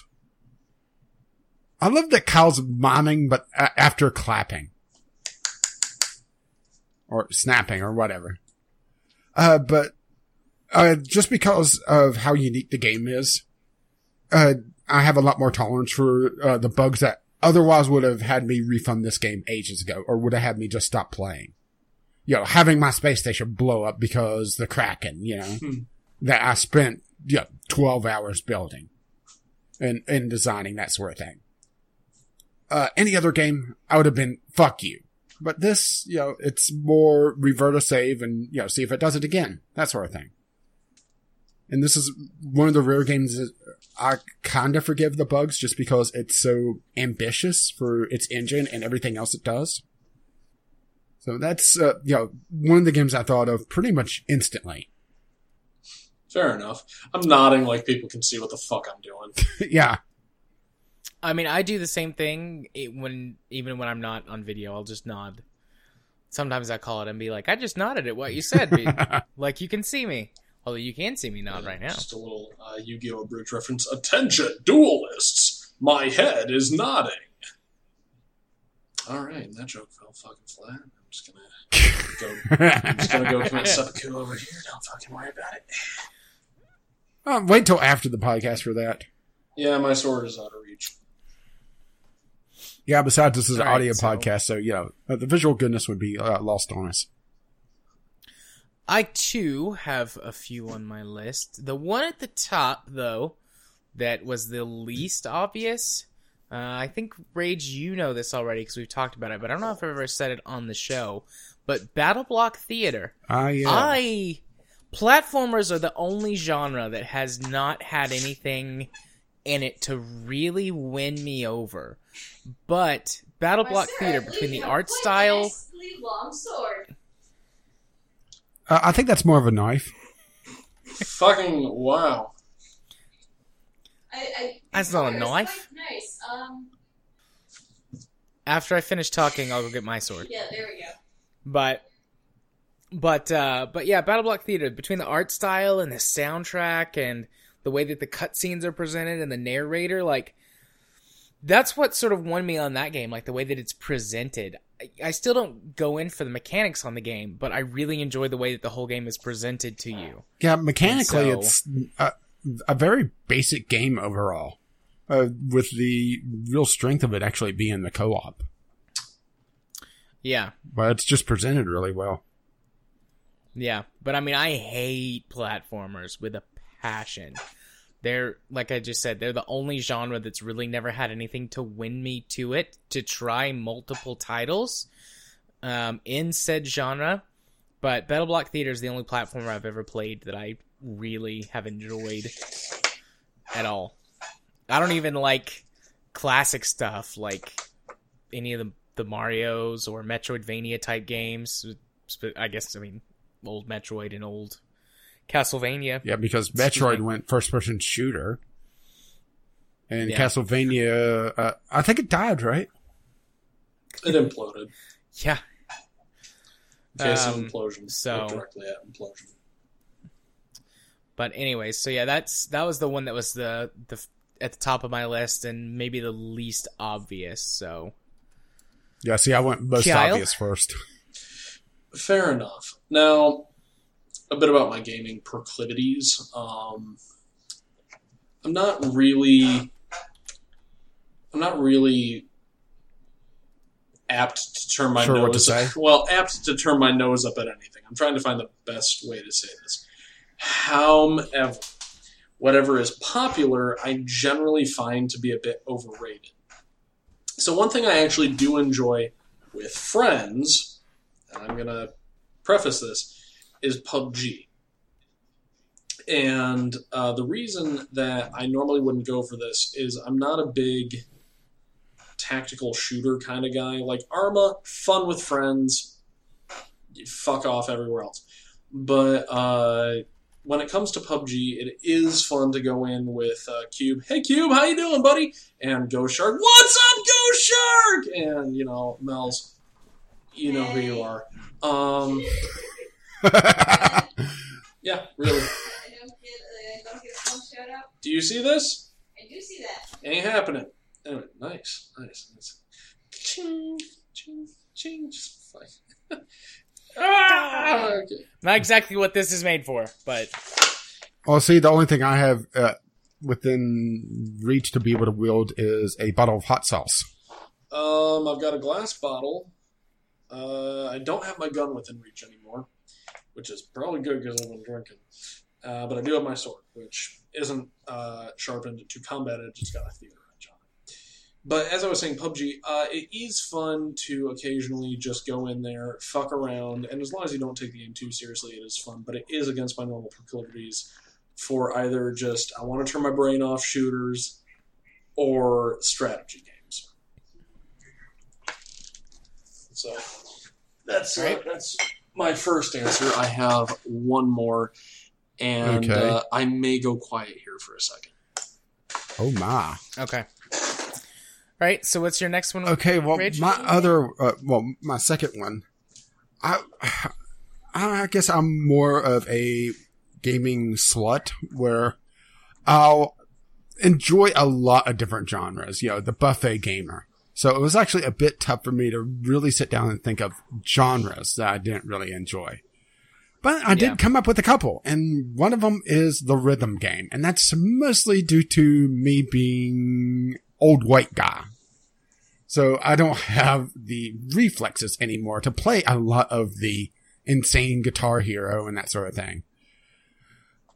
But there was one that I kind of clicked with me, and I haven't played it in quite a while. And I originally played this as a different title, and they changed it, I think, due to some copyright things afterwards.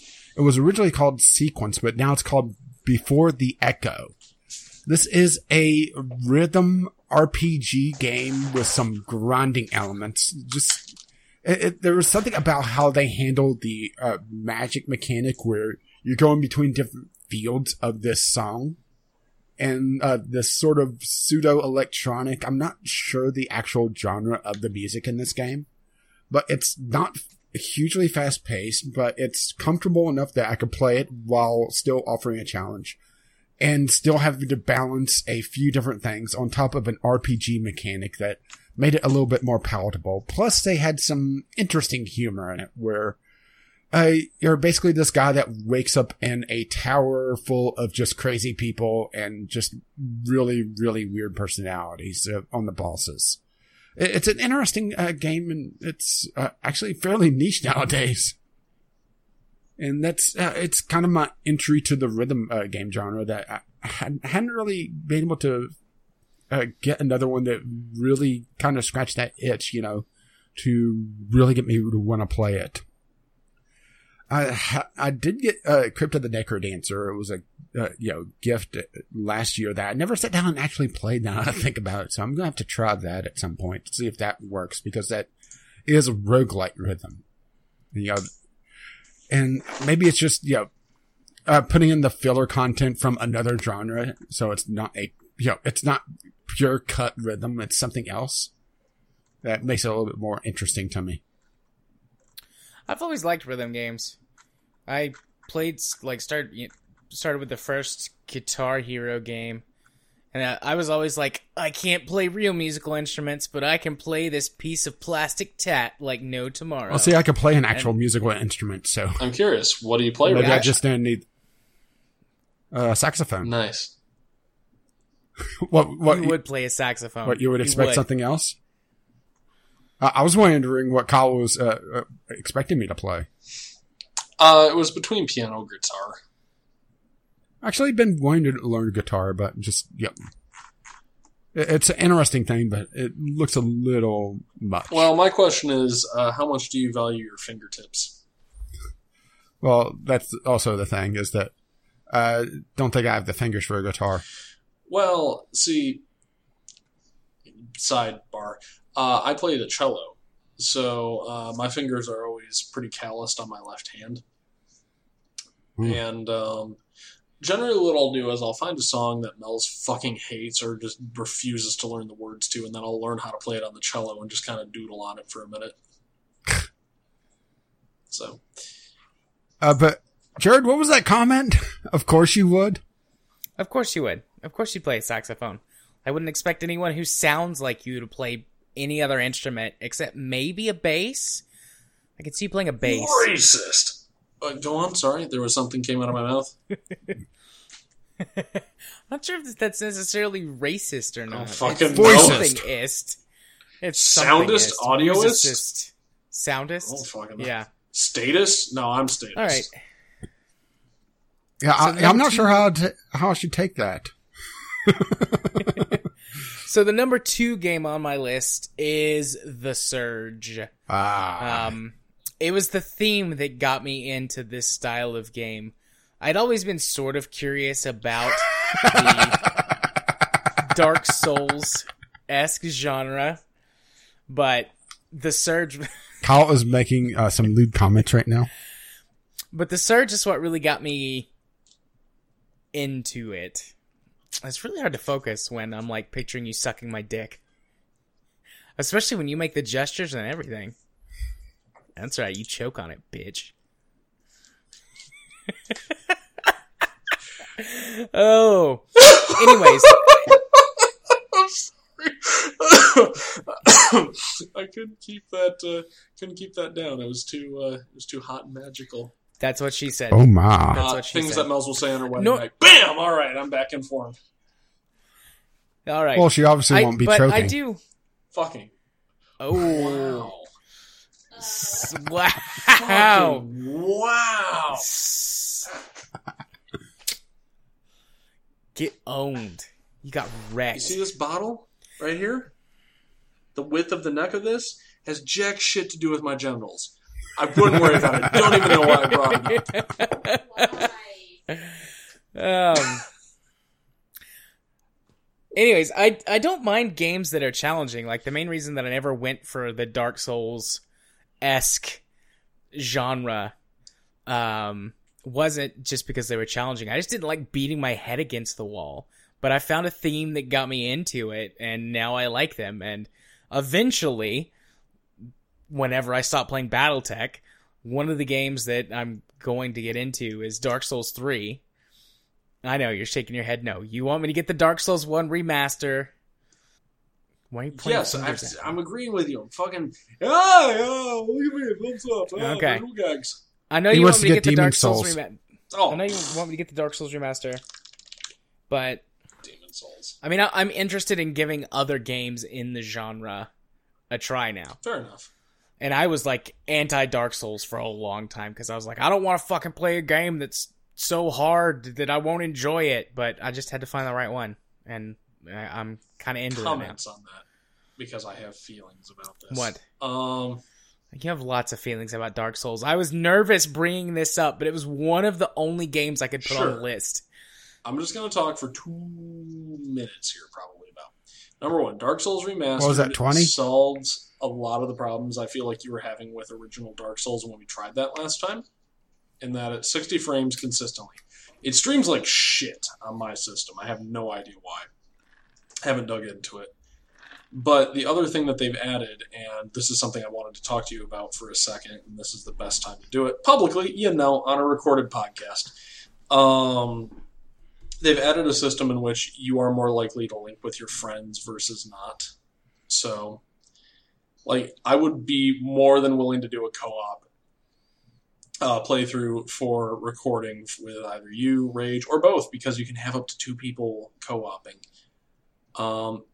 But it's Wow. fantastic. I mean, the ultimate experience for Dark Souls is in Dark Souls Remastered. I do feel a little bad abandoning some of my characters, but whatever. Anyways, you were saying about the Surge, which is a piece of shit that I'm not a big fan of for reasons. Okay, No, cool, I'm done. cool. I see how See, you I- kind of passive aggressively snuck Oh that yeah, comment oh yeah. in It's, there. it's not even passive I aggressive. can't tell it's, his comments. No, it's just fuck Deck 13. They didn't respond to me about fucking nudist mech suit wearing, stuck in the same clothes. Well, it works the same as StarCraft. Fair enough. It's one of those ships that have sailed, but I did specifically tag the devs in it to see if I could get them to respond to me, and I know I shouldn't take it personally, but I kind of do. Well, it's simple. It's game mechanics because otherwise it would be an adults-only game. Sure, or they could be like, oh, well, this stuff comes off for story reasons. Alright, so it was what games shouldn't we like, but we do, based on our proclivities. Based on your usual tastes. Yep, you said you had two, so it's your turn. Well, these two kind of fall into the same category for me. Left 4 Dead 2 and Payday series, I guess, because they're relatively the same. Now, as far as Twitch shooters go, I like basically quick, bite-sized, like, arena matches that are over in, like, 5 minutes, maybe, in case I need to go somewhere. But with the mission-based structure of Left 4 Dead 2 and Payday 1 particularly, where you only had X number of missions and you could only get so good at them, that's the kind of shit that I usually walk away from because there's not enough lenticular design within the gameplay so that you would have emergent properties. Now, I'm not saying Call of Duty is the pinnacle of emergent design or necessarily combat strategy. Nobody here is arguing that.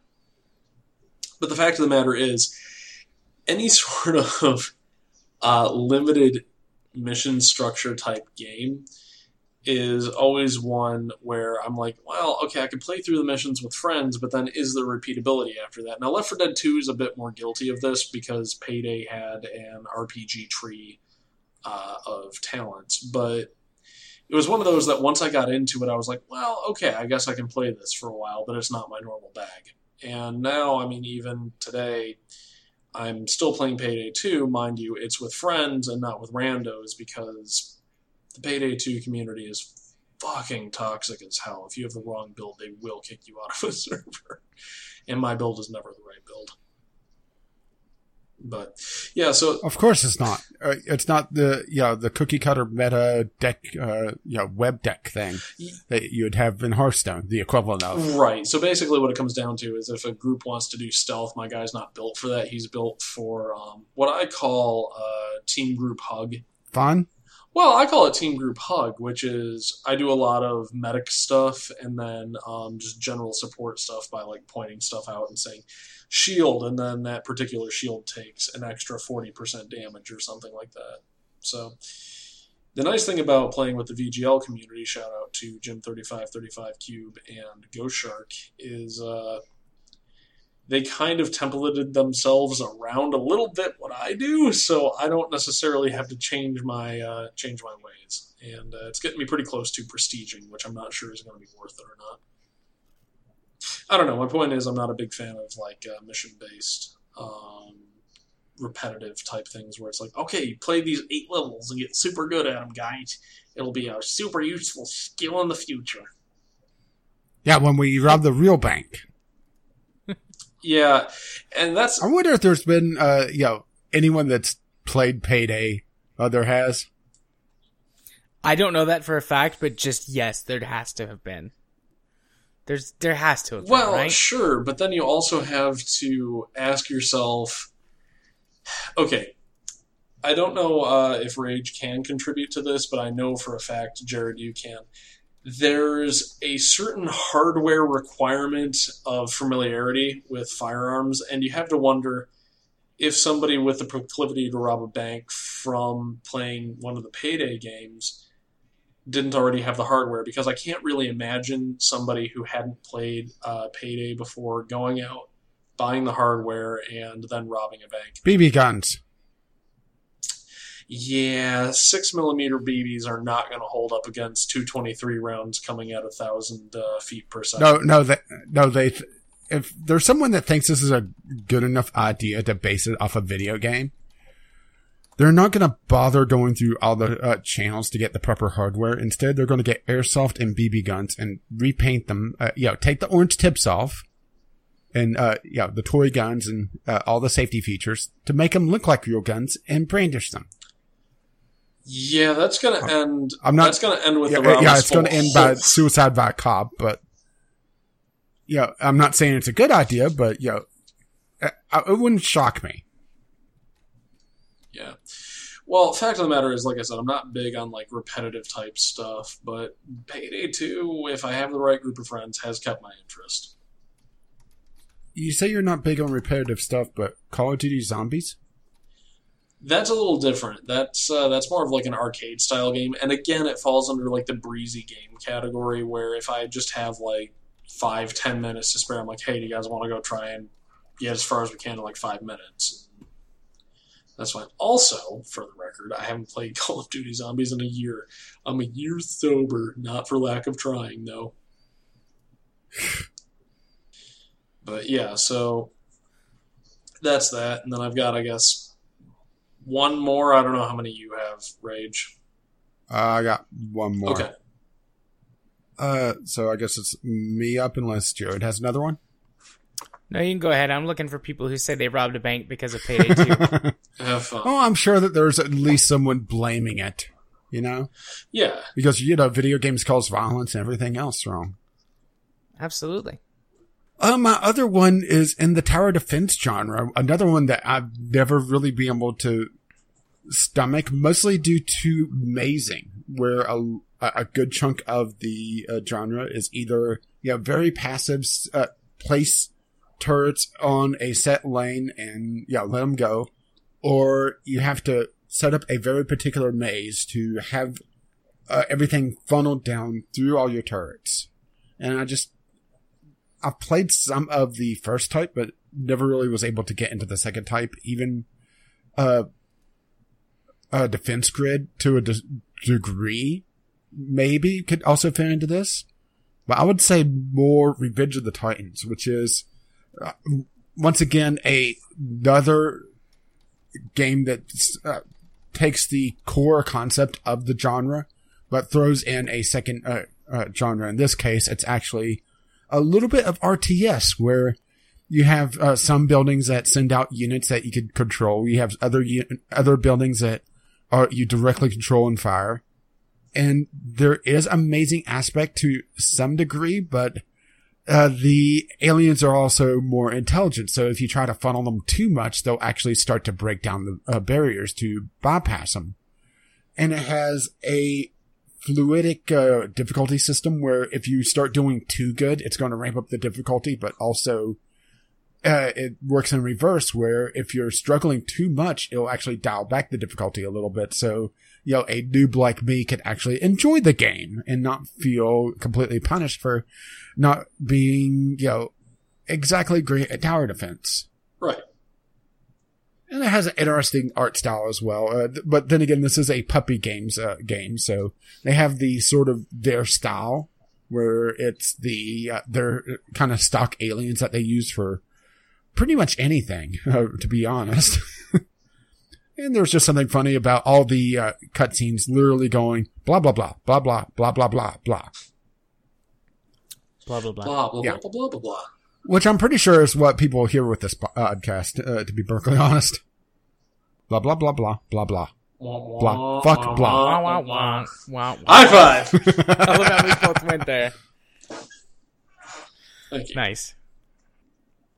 So I still haven't found anybody who says that they were inspired to rob a bank because of Payday or Payday 2, but I found an article where GTA. someone is talking about which of the heists in Payday are realistic enough that you yourself could pull off. None of them.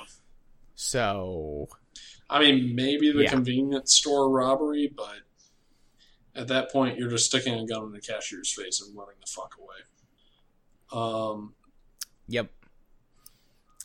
Alrighty. Were you Were you done, Rage? Yeah. Yeah, pretty Okay. much. So my last game is probably the most obvious one, Torchlight 2. I've never been a big fan of ARPGs, just because I don't know, a combination of the control style and how they play and the camera angle and just a lot of little And things. the complexity as But well. Yeah, I don't mind complex games, but it always feels like I'm, walking off the deep end into an ocean of things. And I Oh, don't worry. understand. That's going to be in a few months. But Torchlight is simple enough to learn, but complex enough that there's more to it. It's got a lot of free systems where that you can, make regular changes, and you don't really get locked into a certain play style. If you want to be a mage who uses swords, you can, and you're not really super penalized for it. There's certain spells that are meant to be used up close, so it's just a good game all around, and I enjoyed what we have played of it, and we should play it some more at some point. Yeah. But yeah, I like it. Yeah, and it's flexible enough that you could go into it with pretty much any idea that you have based around its systems. But also the pet system in it is really nice. Granted, I may have went a little nuts with my pet system, but I have like an army of different mechanoids following me. Yeah, it works though. But every class has a pet in that game, and it could be used as a support character, a little bit of damage, but also sending your shit off to sell in town without having to leave the dungeon. Exactly. I mean, why do you get a pet if you can't just strap your excess shit to it and send them off to make a profit? Yeah, and most of them even have a cute little backpack. Now, I'm just imagining a snake backpack. You just sew that on there and just jam as much shit in. Unfortunately, no snakes, but there is it was a ferret, right? A ferret with goggles and a little backpack. Yep. Well, I was being facetious. I'm just saying based on our pet that we were legally obligated So to have. so that's kind of a snake. It's a carpet snake. Yes, it is. A fuzzy snake. Hey, there you go. You should get a ferret, Jared. I'm good. No, I you think I don't. want a ferret. No, you do not. No, he should get a sugar glider. Just Right. the worst idea of a pet possible. Yeah, just get a panda. Oh, sorry about that. You're fine. I'm starting to get there too. I figure I've got either one more chunk of bullshit or one I'm more going to double topic. down on bullshit after this. Oh my! So, do you want? Yeah, I've got one more. Do you have a bucket list, or do you want to talk about Steam? I'll talk about Steam. Oh boy! Okie dokie. So this is a general topic based on a news article from 2 years ago. Timely as talking about, fuck, guys. Is Timely Steam as too fuck. powerful in the gaming industry? But Steam has gotten into way more shit in the last couple of years than what this article was about. Yeah, this was actually. I'm having to go back to the article because I didn't grab it. This is from PC Games In, which is actually a site that we use quite often in the show notes. It was talking about indie devs just considering dumping it because Steam hasn't been kind to them, and since then, Steam Direct has come out. And lots of indie devs are leaving Steam behind, or at least not looking at it as a primary platform. Yeah, well, Steam Direct has really, really backfired on Valve. I think they expected the gaming public to police it a lot more. And the problem is Valve has a very hands-off approach to their development, particularly with Steam and how they handle the tags and everything else, unless there is some sort of legal problem. Yes, Kyle gets a pit stop. Just some tags in general are completely useless. Psychological horror, particularly, where it's become a meme to tag everything as psychological horror, including children's games. Yeah, I've played a lot of children's games as an adult, psychological horror. I mean, Okay, they keep true. tagging like things like that dating sim, Doki Doki Literature, is psychological horror. What is wrong with that? But in my mind, Yeah, I know, right? but in my mind, Steam is. They're not necessarily a monopoly because they do have some competition, but ultimately they were the first to really capitalize on digital distribution in a very successful way. They weren't quite the first, but in a they successful way. Yeah. In that they tied it to the Orange Box, because I remember when I got the Orange Box, that's when I got... Half-Life 2, actually. When I got the sorry. Orange Box, I was... No, I'm not going to be louder. It's not you. I'm making a point. When I got the Orange Box, that's what tied me into Steam. And so basically I had no idea this thing existed until then. And after that, they managed to get their fingers in enough pies that they were able to not necessarily have 100% market share, but they had enough market share that they could dictate the terms under which people were to approach them. Which isn't quite a monopoly, but it's the next best thing as kind of an oleopoly, because at the time, from what I recall, it was basically either Steam or physical copy. I mean, there was obviously other sites, but nothing on the Yeah, well, the physical copy of the Orange Box, I'm pretty sure it just has the Steam installer in it. Right, no. And I'm saying products that weren't made by Valve at the time. I mean, it's like one that comes to mind is Mini Ninja. And some other stuff where it's like, yeah, you could get it on Steam and download it from the server, or you could go to the store and buy it. And for a while, there wasn't really a good in-between. I mean, there was GOG, obviously, and a couple of other services, but what it came down to was really Steam was the trendsetter, and whatever they did, essentially, people started to sort of, to some degree, march to the line of their drum. Well, I think the reason why was that it was still pretty much a walled garden. It was highly curated, what actually got on Steam for quite a while. Right. Where, getting on Steam was enough of a marketing boost that you didn't have to, really go out of your way, because there wasn't that many games coming out each day. But now you're lost in so many asset flips, meme games, a couple actually somewhat decent indie titles, some that are just a Unity store asset packaged in an EXE, achievement, idlers, and there's just so much out there now that you, even just getting on Steam itself, paying your $100 isn't enough now. Sure, but ultimately, I don't think that Valve cares that much. In the fact that Yeah, true. each asset flip, each Unity asset EXE bundle, each shitty game, and each actually interesting indie development, plus each of their AAA, AA, and single A titles, that all earns them money. So even though they're getting hit with potential blowback, the thing that you have to ask yourself is the blowback going to be greater than the potential profit that could be made from it, even with the blowback? Yeah, which is very true. And I'm coming at it from a very business sense, and I know that. But Yeah, I realize that there's a reason why Valve doesn't care that much.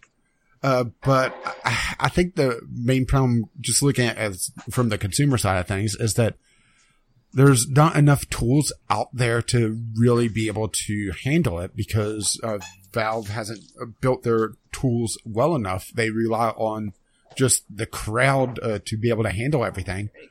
But they didn't really count on the fact that the crowd would think it funny to mislabel things, to bury things, to give a lot of negative reviews for really no reason. Kerbal got a lot of negative reviews at one point because of the way they translated the Chinese on text on the main menu, because it was a neutral gender, I believe, or something like that for one of the words. well, and I mean that's that's ultimately coming down to either one of two things. Valve shrewdly not caring in face of fuck you, we have your money, or Valve being short-sighted and seeing no need to change things because the profits haven't been affected. Now, I'm not saying Valve is necessarily evil, nor malicious, nor out to get you. However... No, they're not EA. No, they're not evil assholes. Yeah. So, my point being, in Valve's mind, it's not broken enough to warrant fixing. And the only time that they really do decide to move off of their log is when there's enough backlash that it could potentially impact profit. Speaking as a guy who used to work for a Fortune, like 400, 300, 200, I don't remember. It was a big fucking company. If you don't need to fix something, especially if it costs money to fix, you don't fix it. And that's just basically the lay of the land when it comes to big companies that are dealing with a lot of money.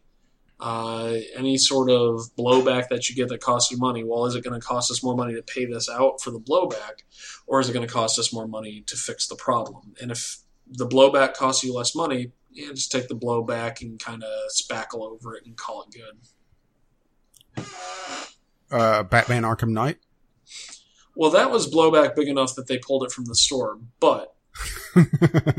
But they did patch it to some degree, but they never completely fixed it. Correct. But it was also the first blowback right after Valve put in refunds, or I shouldn't say put in, because that makes it sound a lot more generous. They were forced to put them in. Right, but then the other thing that you have to ask is, even if Arkham Knight decided to be a shitty game and Valve lost money on the refund, people would already be aware of the ecosystem, and with that money, and this would probably be more Jared's domain with the psychology, when you got the money back. That's twice you've made that promise. Like I said, now. It would be more your domain, but this is also an economics thing, where you get money back and you're thinking, oh, well, this is extra money that I would have spent place A, B, or C, but I'm already here on this platform, so let's get a game that I already like. Sunk cost? I don't even think it's sunk cost. I think it's shifted value or something. I have fucking no idea what the names for these things are. I don't think that would necessarily be sunk cost, but I also have no idea actually what that would go Right, under. But do you see what I'm trying to hammer home here? Yeah. Like, it's not sunk cost. Maybe it's sunk profit? I don't know. It's like a weird thing where I have money that I had already allocated to something else, but now I'm getting it back so I can allocate it to something else. Jared's pulling out his DSM-9. I'm quickly Googling to see if there's like anything that will like show up or can jog my memory. My DSM is at my office at work. I've got my pocket DSM in your pocket, on the bookshelf. It's on the bookshelf behind me. That's not a pocket. Not with that attitude. It doesn't really fit in your pocket. It's too big to fit in a pocket, but it's called the Pocket DSM. Cargo pants.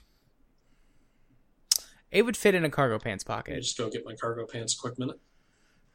But yeah, so I mean, ultimately, again, even though that they did lose money on the refund, you have to ask yourself, did they make money in other areas off of that, i.e. people just reinvesting their funds and then getting involved with the ecosystem? Particularly with how Valve handles their refunds, where it goes back into the wallet, or has an option to just go back in the wallet. Right, and with that, you would be shunted more strongly into the ecosystem. Now, for sake of example, I use an iPhone, which is tied to the phone number 269 number. And am I going to get threatened again if I go for the next set of numbers? Yes, you will be very threatened with that, or bleeped, one of the two. The fact of the matter is, well, fuck. I'm already in the iTunes ecosystem because it's just the easiest way for me to get music, and it's all because I was already invested in this platform. So what you're looking for, back to your previous statement, is the endowment effect. Okay. The endowment effect is whenever someone already has stake in something or a previous stake in something, they tend to overvalue that stake and thus put more into it in the future. My man. Are willing to put more All into it in right, the future. yeah, that's what I was going for. Yeah, So there you go. endowment effect. There That's you go. interesting. All right, I'll have to file that away. Yep, I found that by bouncing off of the foot and door technique, Fair enough. which is you get someone to agree something larger by getting them to agree to something smaller Yep, first. and then isn't there the opposite of that where they turn you down on something bigger so they feel more obligated to say yes to something smaller? I've heard of that principle before. I've never heard it having a name. Let's see. I will look for that. Well, I mean, that's how I used to get Now. people to do stuff in college, but that's neither here nor there. The Trump negotiating technique. It's gonna be huge. Don't fucking worry about it, Mar-a-Lago. I don't know why I gave him that much of a New York accent. But, yeah, so Well, maybe his hairpiece is made in New York. maybe. Or designed in New York and made in China. Maybe. But ultimately, it's not even necessarily in my mind has Steam become too powerful as much as has Steam become too profitable as like a slightly different version of that question. Because in the, and this is going to sound very anti-capitalist. I'm not anti-capitalist. I'm going to start that off right there. In the Smithian version of economics, the better something does, the less likely the invisible hand of the market is going to be to correct it. So if Steam starts losing money hand over fist, as long as they're making more money than they're losing, they have no impetus to change. Very true. I mean, we've seen Valve just stop game development for years because they haven't needed to. Correct. They've done their own little oddball projects with the Steam Link, the Steam controller, some secret stuff with VR, actually funding a lot of VR research. But because they have the cash cow that is Steam and the Steam market, which is just, perpetual money, Mm-hmm. because every game that releases, something with loot boxes or something with cosmetic stuff that can be traded, or the Steam trading cards generates money. I mean, in the last year, just be essentially cashing out, for lack of a better term, of Team Fortress 2 after, going in at Christmas and seeing the absolute clusterfuck that game has become. Mm-hmm. And it's like, no, I like TF2 as a game, but all the stuff that they've added to it is just too much for me. So I sold all my cosmetic stuff that I got just via gameplay. Mm-hmm. And, I made like $60 off of it. Right, and then that $60 On top of all the trading cards and everything else. And, that's going to be in the Steam summer sale.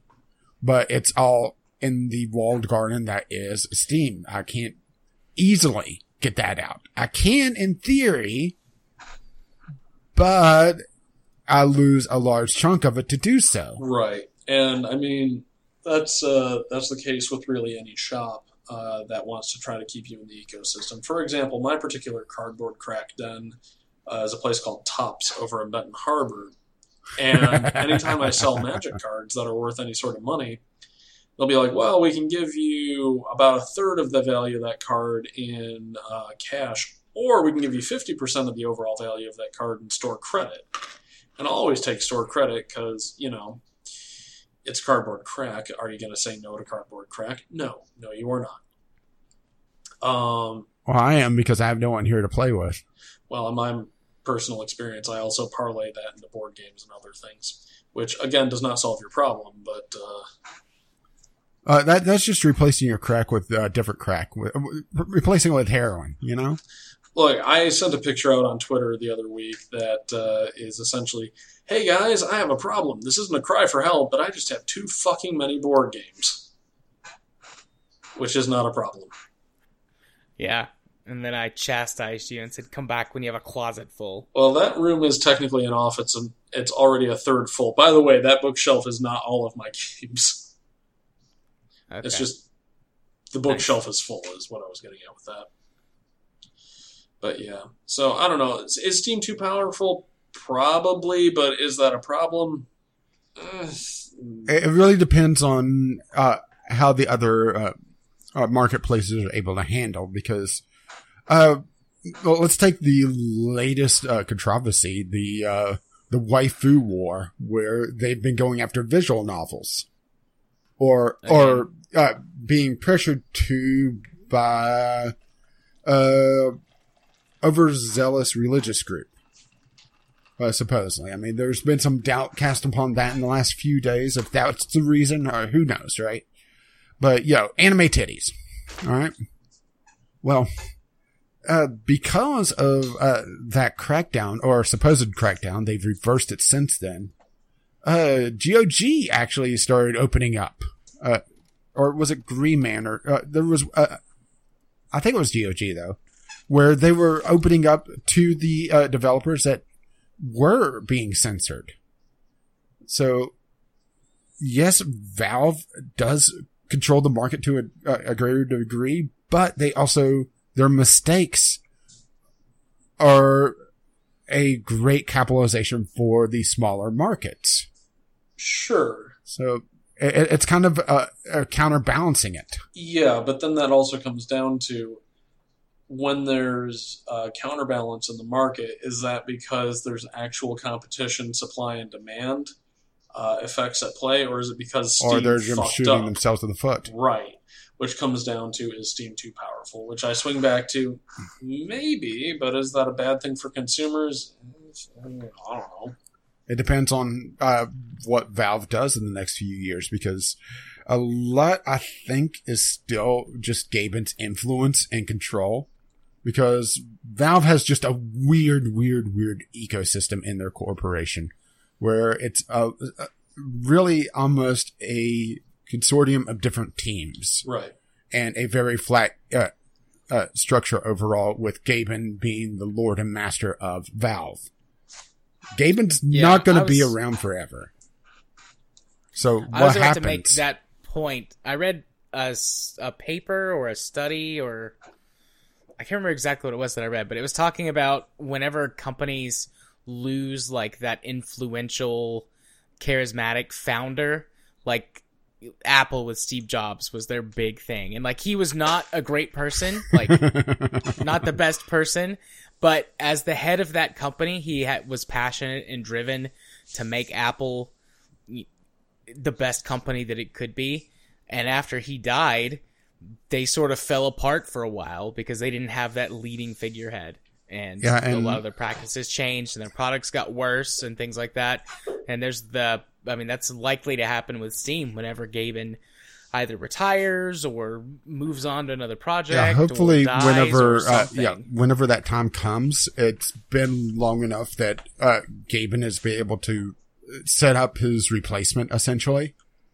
But there's no guarantee of that. And it's a very dangerous thing with how Valve is implemented, where, they could make major changes to the architecture and he has no idea what the hell. Correct. I mean, the whole, paid mod, debate originally was, based on a, thing that he had no clue about, supposedly. And he didn't know about it until his email box started getting flooded. Which I'm not sure if I buy completely, but it's hard to say one way or the other. But it's such a weird position Valve is in, just in general, because I don't think they ever designed Steam to be the leading marketplace on PC. They were expecting it to be a niche thing. I agree with that completely. Yeah.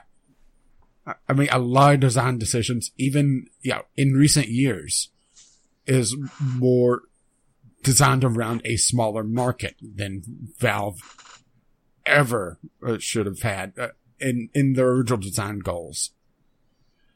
And I think that may be part of the reason why we haven't seen another Valve, or another Steam, I should say, is that any of these markets, they're trying to be essentially what was WoW killers back in the day. But you're not going to be able to catch up. You need to build small and build up. But that's not profitable to an investor. They don't see that as, oh, we're going to corner the market. We're going to do this. No, it's building small, building up a stable growth, but it's not as attractive. It's not as sexy. Yeah. I mean, Steam was sort of lightning in a bottle. Right product, right time. And attached to the right product, because in order to get Steam originally, it was attached to Half-Life 2, which was a very hyped title to a very popular franchise at that point, because it was several games around the original Half-Life.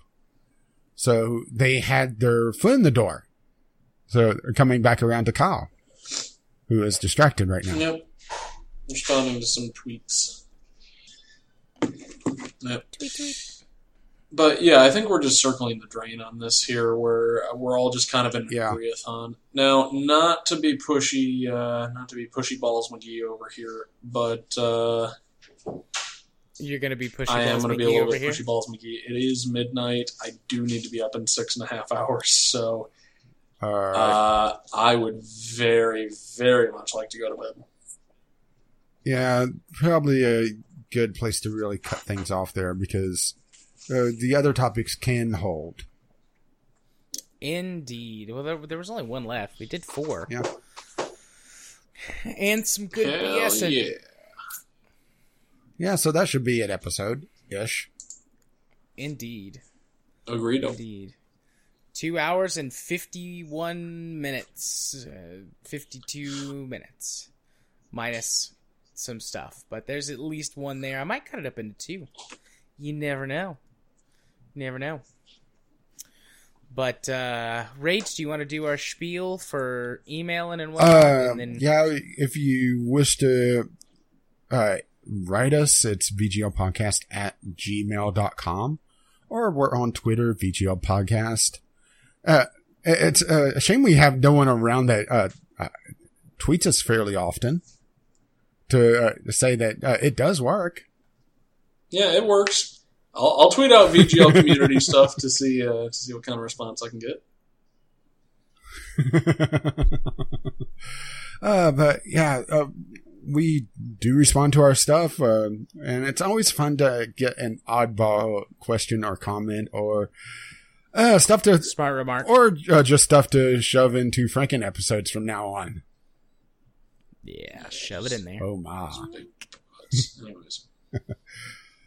And I wasn't actually on the show notes, so if you wish to get the RSS feed for this, assuming that you're listening to this on YouTube or found this somewhere else, or need to see the show notes, assuming that there are show notes for this, because who knows, right? You do so, vglpodcast.podbean.com, which is paid for by our Patreon. Patreon.com/VGL podcast.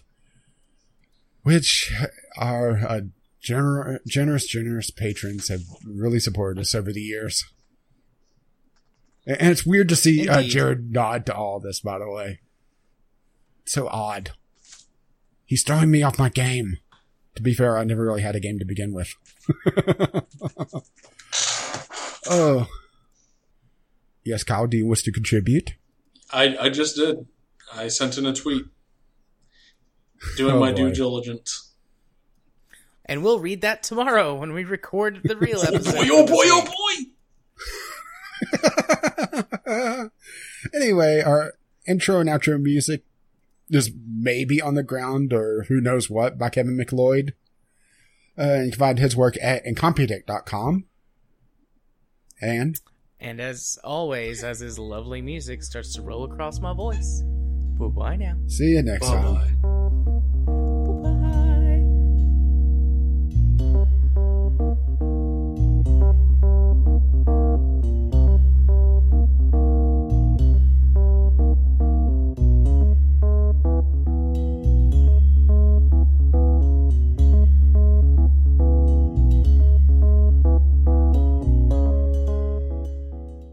So one thing I did promise I would do before we stop recording is Uh-oh. I took a Twitter poll to see what people wanted to hear on the podcast, or my next contribution. I didn't mention that I was going to be actually in a podcast. Oh, no. And the thing that got tied for the most votes was the time I fucked up for 5 years. And what that was is, you know how you have those words that you always read, but you never hear them read out loud to you? For example, from How I Met Your Mother, chameleon and chameleon. Where it's like, oh, you hear the word, but you never see it while it's being read. From the time I was about 7 to the time I was about 12, I got real interested in the Titanic. And I kept coming across this word spelled Debris, and it never, ever clicked to me that spells debris. For me, it was always debris. Now, in that time, I had given presentations in class. I had made multimedia presentations, and I had talked extensively at impromptu museum and like lecture series things where I'd be like, so what do you think of the debris field? Or what have you, and they would get a little chuckle like, oh, well, the debris field is this, that, this. I'm like, oh, they're answering my question. Never knew they were taking the piss. Didn't come until a James fucking Cameron special on the Discovery Channel in like 2003. It was like, and we're approaching the debris field, and then it popped up, debris field. I'm like, oh, fuck. God damn it, I'm an idiot. Now, at that time in my life, that was about half my life. As it sits right now, that's about 20% of my life. I'm still burning that shit off. I'm still trying to run the clock out on that bastard. But You know, on the bright side, they might have thought you were making some kind of a joke or something hoping. to get involved. Or just have an outrageous accent. I'm hoping. But ultimately, I feel like everybody has those. And yes, so that's the story of how I fucked up for 5 years. You can put that in fucking wherever. Anyways, I really do need to go to bed. Thank you guys very much for having me. It's been a blast. I'll catch y'all later. It has been. Yeah, we should kidnap you more often. Oh, yeah, I'd be down for it.